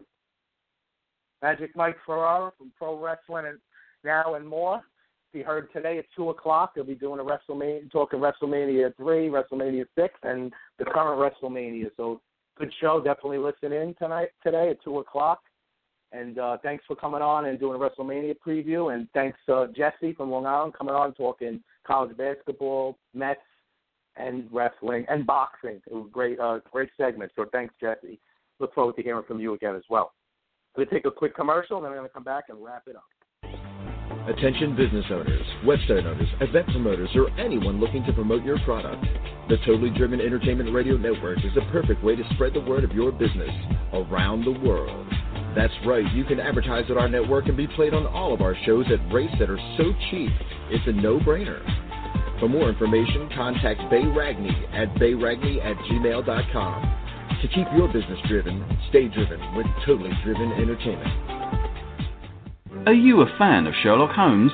Letters from Holmes offers unique, one-of-a-kind letters from the world-famous detective himself. Handwritten on 8.5-inch by 11-inch aged parchment paper and using smudge-free ink to produce original, high-quality letters that fans will treasure for years to come. Each letter is handcrafted and written from the perspective of Sherlock Holmes, mimicking Holmes's native tongue and embracing many of the famous detective's quirks, quips, insults, and peculiarities. Order a love letter, birthday greeting, personal correspondence, or more only at www.etsy.com/shop/letters from Holmes. For $5 today, you can buy a wealth of things. Gas for your car, rent a movie for the family, a few slices of pizza. $5 still takes you a long ways. But did you know that $5 can buy your child a bag of heroin in the streets? That's right. For only $5, your son or daughter can buy some of the cheapest and purest dope in the country. Be aware of the lies. Be aware of the stealing.